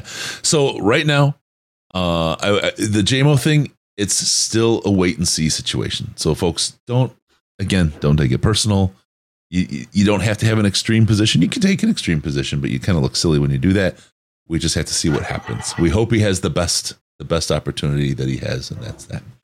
All right, so let's talk about who else on this. I still think there's something good there too. I really do. Yeah, I'm not out on JMO yet. No, there's talent. I will say, the one play this year where they used him the way I want him to be used, he dropped the ball, and that's really frustrating. It was on a quick slant going across the field. I would love to see more of that kind of stuff with him, because we saw it this summer, and he was great at it when he caught the ball. He didn't always catch the ball then either. But mine was this last game, and everyone points to the ball hit him in the face, man. Yeah, that happened. It did. And his arm, that's just a whole, there's PI that was uncalled, of course, and all the other stuff, right? There's a lot of extenuating circumstances. But the one play that I saw was the wheel route. And if you go to YouTube and search Eric Ebron gives up, it's exactly the same behavior. And that's on our channel. You'll find it. That Eric Ebron gives up video is on the Detroit Lions podcast channel. It is exactly the same behavior. He gave up. He was not in time. He was not in position, and he didn't run the route. That is something that happens with regularity. JMO is almost identical to Jared Goff. I mean, they could be twins, but the player they are is what's in their head. It's all about what's in their head. And if their head's right, they're going to be spectacular. And they both have to have their head right. And I think right now, Goff has his head right. I think J-Mo doesn't. I think if they both have their head right, they're going to be as dynamic a duo as Johnson and Stafford were. I think they have that capability, that potential between the two of them. But they're just not there. And that's still unrealized potential. We have to see potential. The other part of it is Easy Does It says these coaches can develop players too. I would not want this J-Mo situation on the Detroit Lions if we had any other coaches in the league right now. I think these are the guys that can get it out of him and that can help him be the best. I think Antoine Randall L is a fantastic coach for him. Yep. That's it. So there we go. We'll stop with the J-Mo talk there, right? We'll work on and we'll do that thing and we'll go. Let's talk about who else. Someone brought up Jonah Jackson. Injured. I don't know that you're going to see a whole lot of movement or a whole lot of anything you're not going to get a lot of value out of that sale. Number one. Number two, that would probably be the most talented offensive lineman that was put on the market by miles in the NFL if we were to sell him. So, but the question then is, what do you replace him with? Okay, Graham Glasgow becomes your starter. He's okay there. I'm all right with that. Getting counted by Graham Glasgow Graham Glasgow is your backup center as well. They don't have anybody else on the team who can snap a football. They don't. So you're hurting your depth there. Kaude Awosika, Yode did not look great in Tampa. He was okay. Yeah. He looked like a backup making an emergency start. Could he do more than that? I don't know, because this is his fourth NFL season. Hasn't really shown a lot more than that. Like, if he's your backup, you might be okay, but you might not be too. Keep in mind, Big V, probably not long for Detroit. Might not be long this year if that back doesn't get back to where they're on. The knee problems are like, do you trust Big V's durability to get you through a playoff run?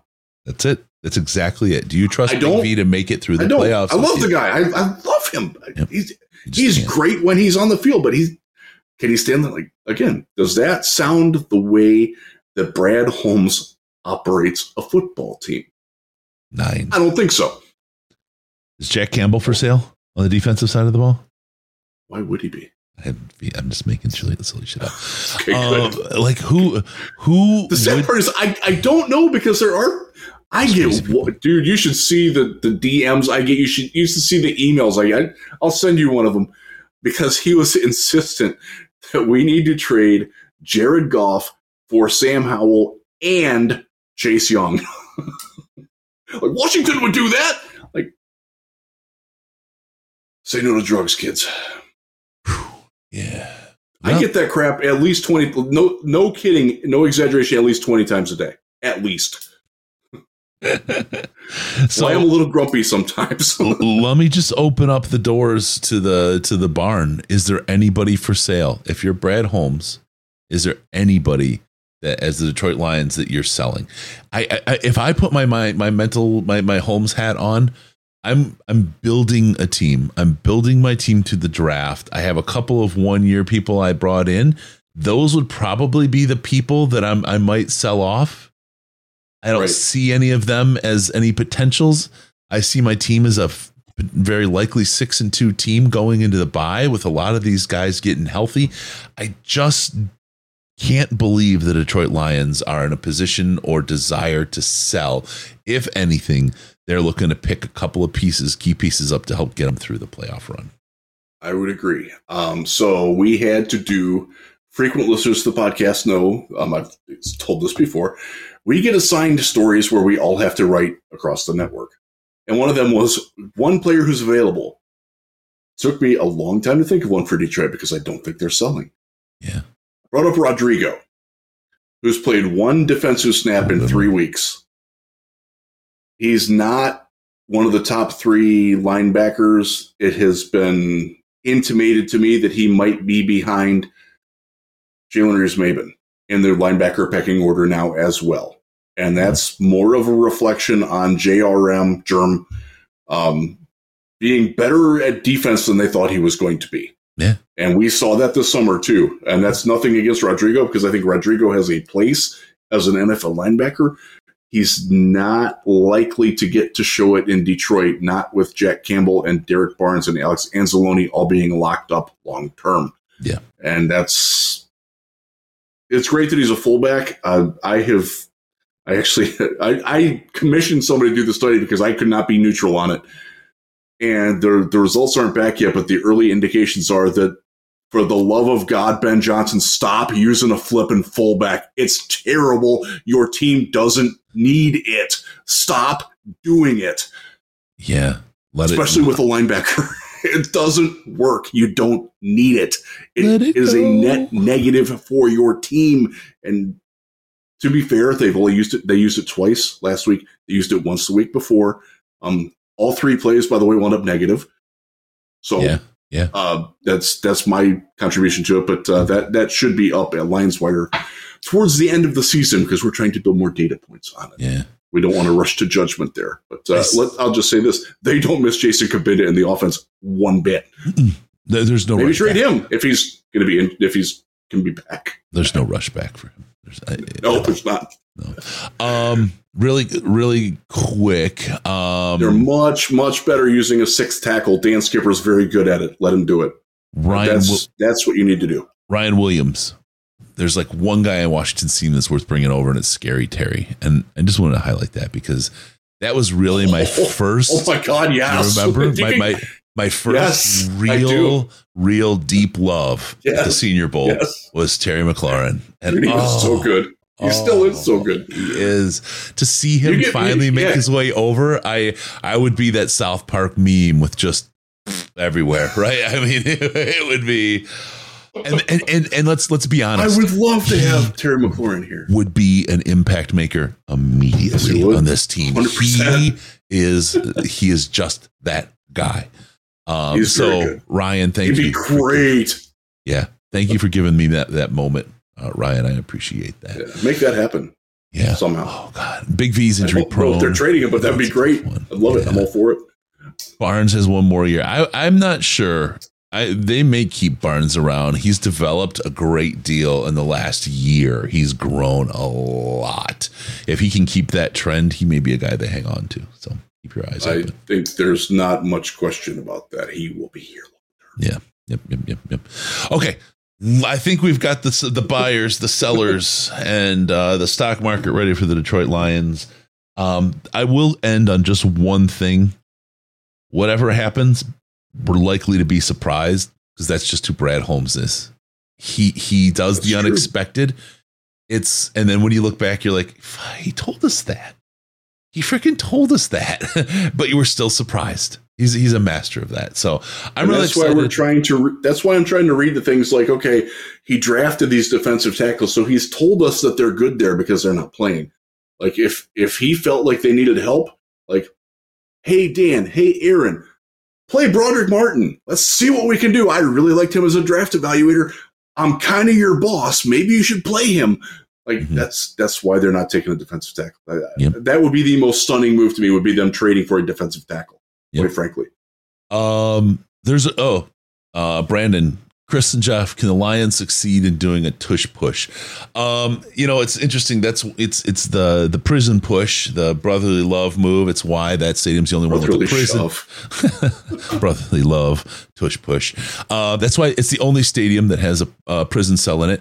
Would you tush push Deshaun Watson? I'm going to stop. I'm not going to escalate. Filter. Look, I love you, Brady Quinn. I love you. It works for Philadelphia. Good for them. Everything doesn't need to be copycat. I think that trying to add that and perfect that is a waste of the time of this team. I think they need to stick with their plan and do things the way that they want to do them, the way that they do them, rather than try. We've seen other teams try to do it. No one is as successful as the prison push from I want to call it Veterans Stadium, and the prison push from the cell. Link. Yeah, prison push from the cell in Philly Stadium. There you go, from the link, from the clink and the link. It's theirs. Let them have it. I don't want it. We'll move on. Right? We're not a QB sneak team really to begin with, and compare the thighs. I'm trying to recall. Jared Goff is either really like historically good at them or historically bad at them. I honestly don't recall which, but they're pretty good at handing the ball to David Montgomery. Craig Reynolds is a very effective short yardage back. By the way, one quick thing about the Raiders preview, because we got to wrap this up. We've been talking for 2 hours, and I got crap to do. Craig Reynolds, if you see him on the field more than you think this Monday, it's because he's a lot better in pass protection than Jahmyr Gibbs, and the Raiders do blitz to bring in. And if they need help protecting Jared Goff from Max Crosby, who is indeed a problem even for Panay, Craig Reynolds is probably going to get more playing time than you might think. Doesn't mean that he's going to be fantasy relevant. I know there's a lot of people that like to pick my brain for fantasy, and I don't know why, because I'm not good at fantasy football. But you're terrible. I just to finish on the tush push. The thing is that all you have to do is look at the thighs on Jalen Hurts compared, and why wouldn't you? And compare him to Jared Goff, and that's all you need to know. Hurts easy does it had it here. Squats like 600. Hurts does not skip leg day ever. No, he very clear. He is the leg day. We've met Jalen. We've actually sat. He's sat 5 feet from us in shorts. Yeah. He's.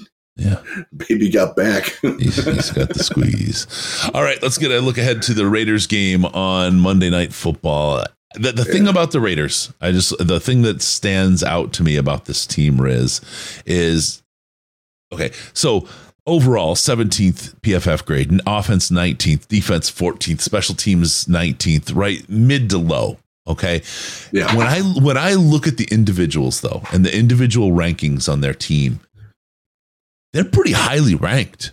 I mean, across the offense and the defensive starters on this team, Hunter Renfrow is the lowest rated player in all 22 positions. And Hunter Renfrow is a hell of a route runner, right? Like just straight up. He'd be a great slot receiver in Detroit. Yeah. Not that they're getting rid of him, but he'd be great. They have a highly talented set of individuals on that team. But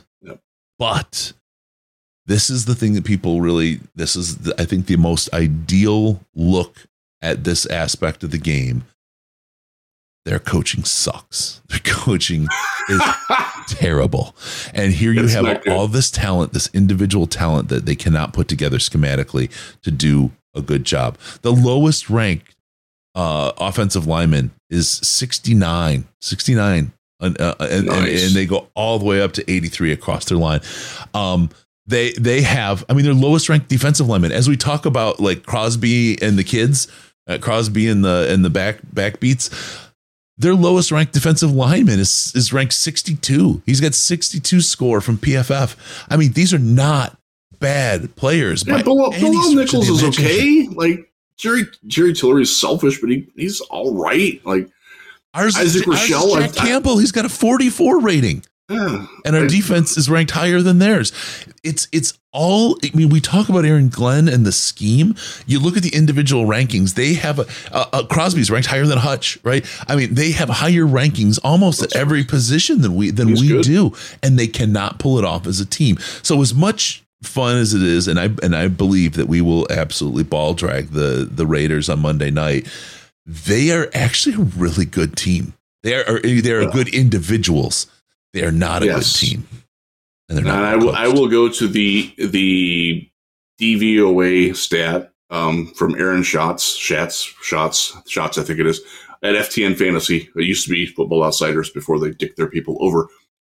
The Lions are 5th, which is very good. DVOA it takes into account who you've played, when you've played them, and circumstances within the game. Right? That PFF does individual players versus other individual players, doesn't really contextualize for the game. This is more of the team stripping away the individual players and taking the Lions are 5th with a DVOA of 24.1. Yep. The Raiders 30th -28. The only teams worse than them are the Giants and the the Panthers. The Broncos are down there. Cardinals down there. Chicago's 26th. Green Bay's 25th. For those of you who like to pile on the suffering there. The one that gets me, though, with Las Vegas is that their offense is 31st. And that's with Jimmy G being healthy, with Josh Jacobs being with Devontae Adams, who is, for my money, one of the 5 best wide receivers in the league. Yeah. And they're awful on offense. Like they are very, very scattershot. I don't know that Jimmy G is going to play. Aiden O'Connell I had to do a whole lot on Aiden O'Connell because the Lions really liked him in the draft. They did. He's their backup because they finally realized that why in the hell are we paying Brian Hoyer? Like an epiphany that 15 other teams have made 10 years ago. Somehow that dude's still around. God bless you, Brian Hoyer, for making the most of your career for being terrible. Good for you, man. You're still getting paid. Give it up. Yep. If he plays, we did this last year when Zach Wilson was starting for the Jets. And I said on this airwaves and other airwaves, I said that if Zach Wilson starts this game, I 100% guarantee that the Detroit Lions will win this game. Yeah. I'll say if Brian Hoyer takes a snap in this game, other than emergency at the end of the game, or the other 2 guys have been beaten out, I 100% guarantee the Detroit Lions will win if we see Brian Hoyer in this game. Yes. Now, I'm going to ask you a question. Don't look at your screen. Look right in the camera. Okay. I don't want you cheating on this one. Okay. All right. Who is the highest ranked offensive lineman on the Detroit Lions? Highest ranked PFF. I actually don't think it's right now because he had a couple of rougher games for them. Probably Panay. Graham Glasgow. Really? That's surprising to me because he was not good he wasn't actually very good in Tampa either. And there was a play this week, and I will take up my beef with PFF right now on it because I know the play. There was a play where Taylor Decker got beat on the inside for a pressure and a sack. And the reason he got beat is because Graham Glasgow ran into him while he's trying to go make the block. Yeah. That's a Graham Glasgow negative, but I know they gave it to Taylor Decker. I know they did. Mm-hmm. That's what happens when you trust PFF a little too much. Yeah. Interesting stuff watching this, watching these matchups. Let's just talk about it schematically. I think the teams line up well. I think the key piece obviously is playing Crosby for the offensive line, and I think they will. We've got a good setup with the guys. He's a difference maker. He's very, very good. We've got Decker, Glasgow, Ragnow, Vaitai, and Sewell, barring any late breaking injuries from the team. They've had a long week to get to heal a little bit. Yeah, they've got a long week to get healed up a little bit and to get their working together. Give Glasgow a better chance to kind of make the shift over to the left side from where he's playing for Vaitai for a long time. They watch Crosby. They give Goff the time. They like to blitz. That's fine. We got Craig there to pick up the blitz. Robert Spillane is a good A-gap blitzer from their second level. Reynolds, St. Brown, Laporta. Hopefully Laporta's hands are in good shape. Again, he's getting an opportunity for his calf to heal in an extra day here. Gibbs out there as well. And of course, JMO. This keep your eyes open, folks. Because this very well could be the JMO breakout game that so many people are looking for. Just keep your eyes open. Wouldn't it be great to have that going into the bye? Yeah. Going into our St. Jude's telethon where we can have 24 hours of celebrating JMO getting 216 yards receiving and 4 touchdowns. Yes. Keep your eyes open, ladies and gentlemen. Keep your eyes open. There you go. But yes, Jeff Gibson, this is a statement game of what type of team this season we're going to have going forward. Bounce back strong. Defensively, again, Devontae Adams is absolutely going to be a test. He's great. He is absolutely going to be a test. Cam Sutton on him. Give him safety help. Please give him safety help. Hunter Renfrow is a great route runner, but I don't, especially if Garoppolo isn't throwing, even if Garoppolo is throwing the ball, that's the best case scenario. I'm just not feeling a whole lot of, I don't want to say fear, because every team can be scary. I just don't think the Raiders have it on Monday night against the Lions in Detroit. I just don't think they have enough to get over the hump. The noise at Ford Field, especially on a Monday night game, is going to be unreal. It's going to be insane. Breaking out the blue helmets this week. I'm super excited to see that. Oh, it's going to be crazy. I know the Raiders got humiliated and they're expecting a bounce back, but I'm telling you, the Lions, they got crushed. They got absolutely humiliated. Dan Campbell and people who've taken on Dan Campbell's personality don't take kindly to that. The way that Dan said, we will be ready. He wasn't talking to those of us in the press room. He was talking to his assistant coaches. He was talking to his players. We will be ready. Yes. Believe him. I absolutely do.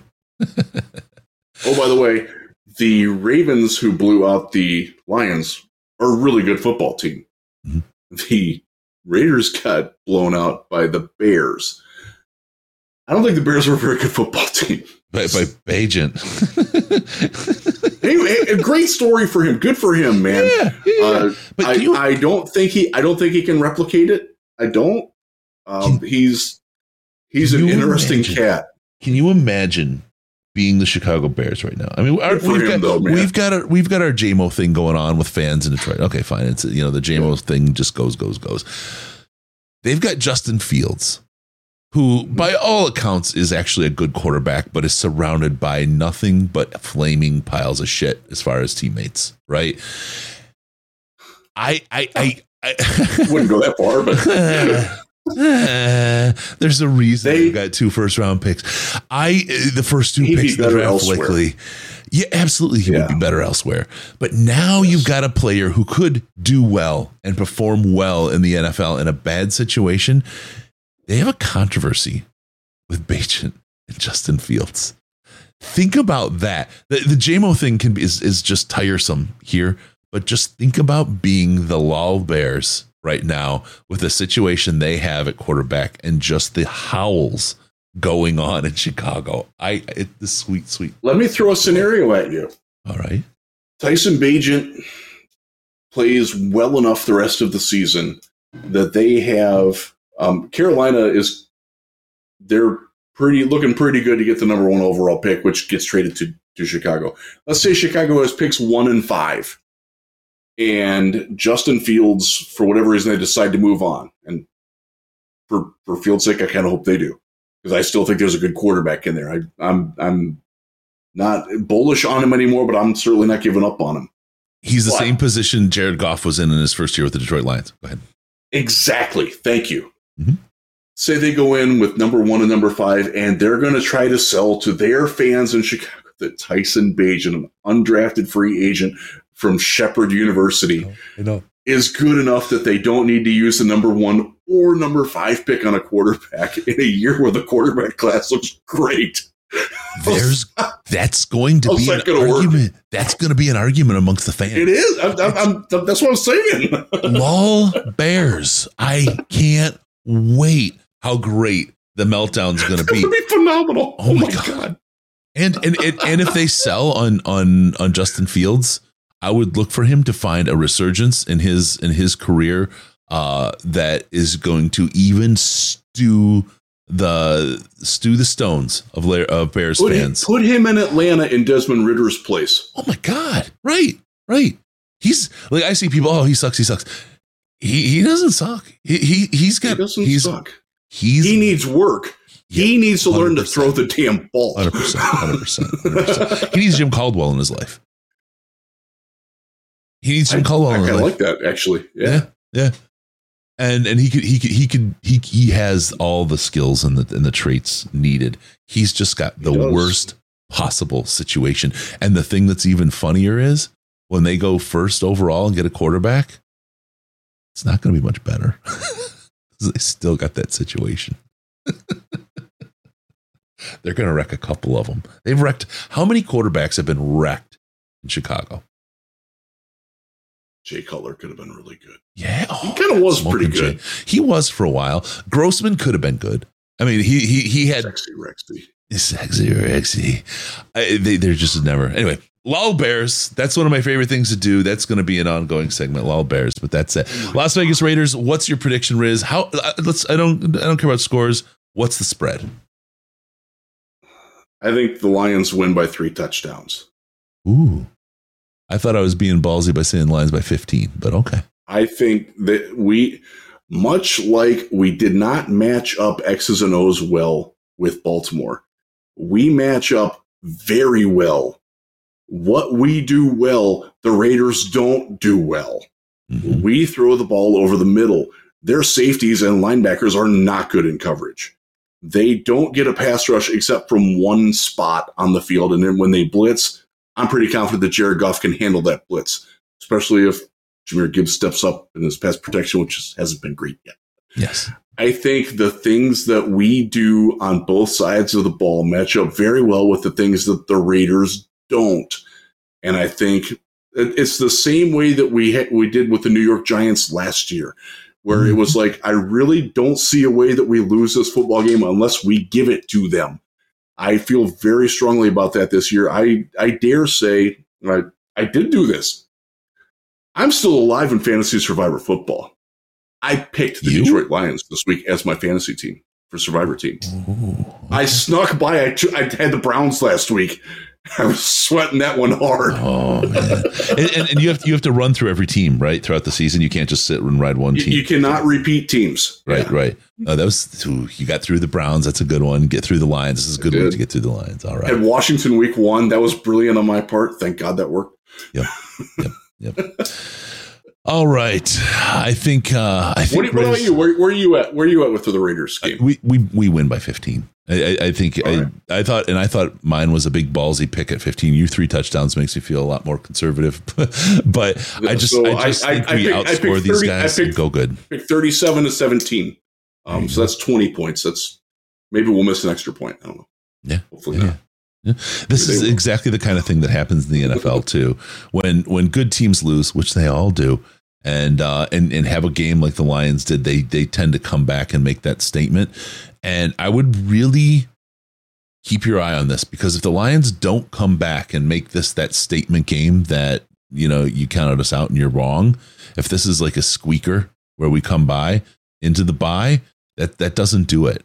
That doesn't do it. So yeah, this team needs to win big, just like they lost big, and everything will be back on and rolling. So we will be ready. Yeah. I want to ask everybody here, please hit that like button, the subscribe button, the bell, all that stuff. That helps us out. It helps everybody kind of find the juice, find our show, helps us do the things that we do, helps us get out there, and frankly, just helps us continue doing this. And it's free content, doesn't cost anything. We appreciate you doing that. So please hit like, subscribe. Right. Make sure to join us. stjude.org/DLP. Toss a couple bucks that way, even $1, $2, whatever you got. Just throw a couple bucks at that. Help us raise money to help those families and those sick kids. And remember, November 3rd, we have a lot of fun with that, Chris. That'll be the next time that we talk. Our podcast. It is going to be the next time we talk. Well, no, we'll talk, but the next time we will talk, but we won't be talking to y'all. We'll just be talking amongst ourselves. Yeah. All y'all. Y'all is singular, all y'all is plural. That's right. So join us then for the November 3rd. We also have the post-game show Monday night. That's going to be a good time.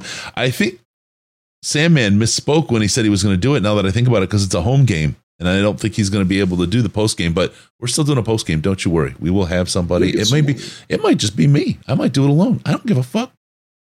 Honey Badger don't give a shit. All right, there you go. Honey Badger don't care. We'll get it. We'll have you a great show, because that's what we do.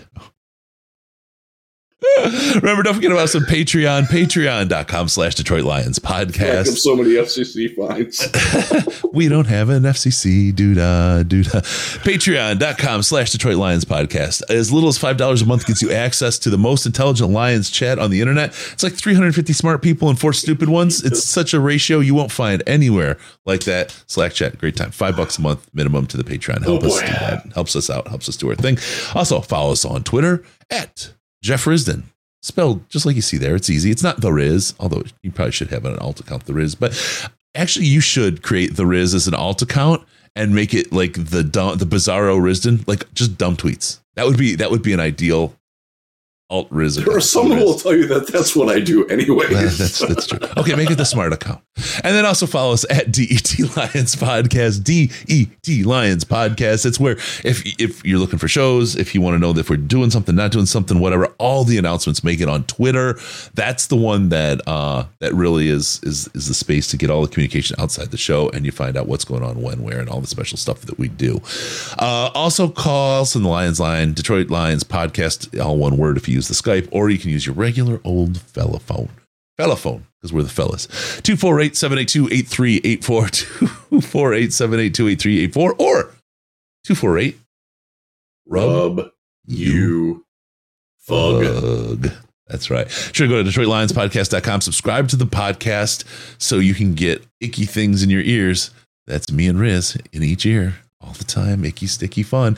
And we'll pop into your box automagically. Thank you for tuning in. We're going to see you next time on the Detroit Lions Podcast. Remember, no pants, no toasters, no hot tubs, no problems, and no journalism. Because we're your Detroit Lions and Reddit Connection.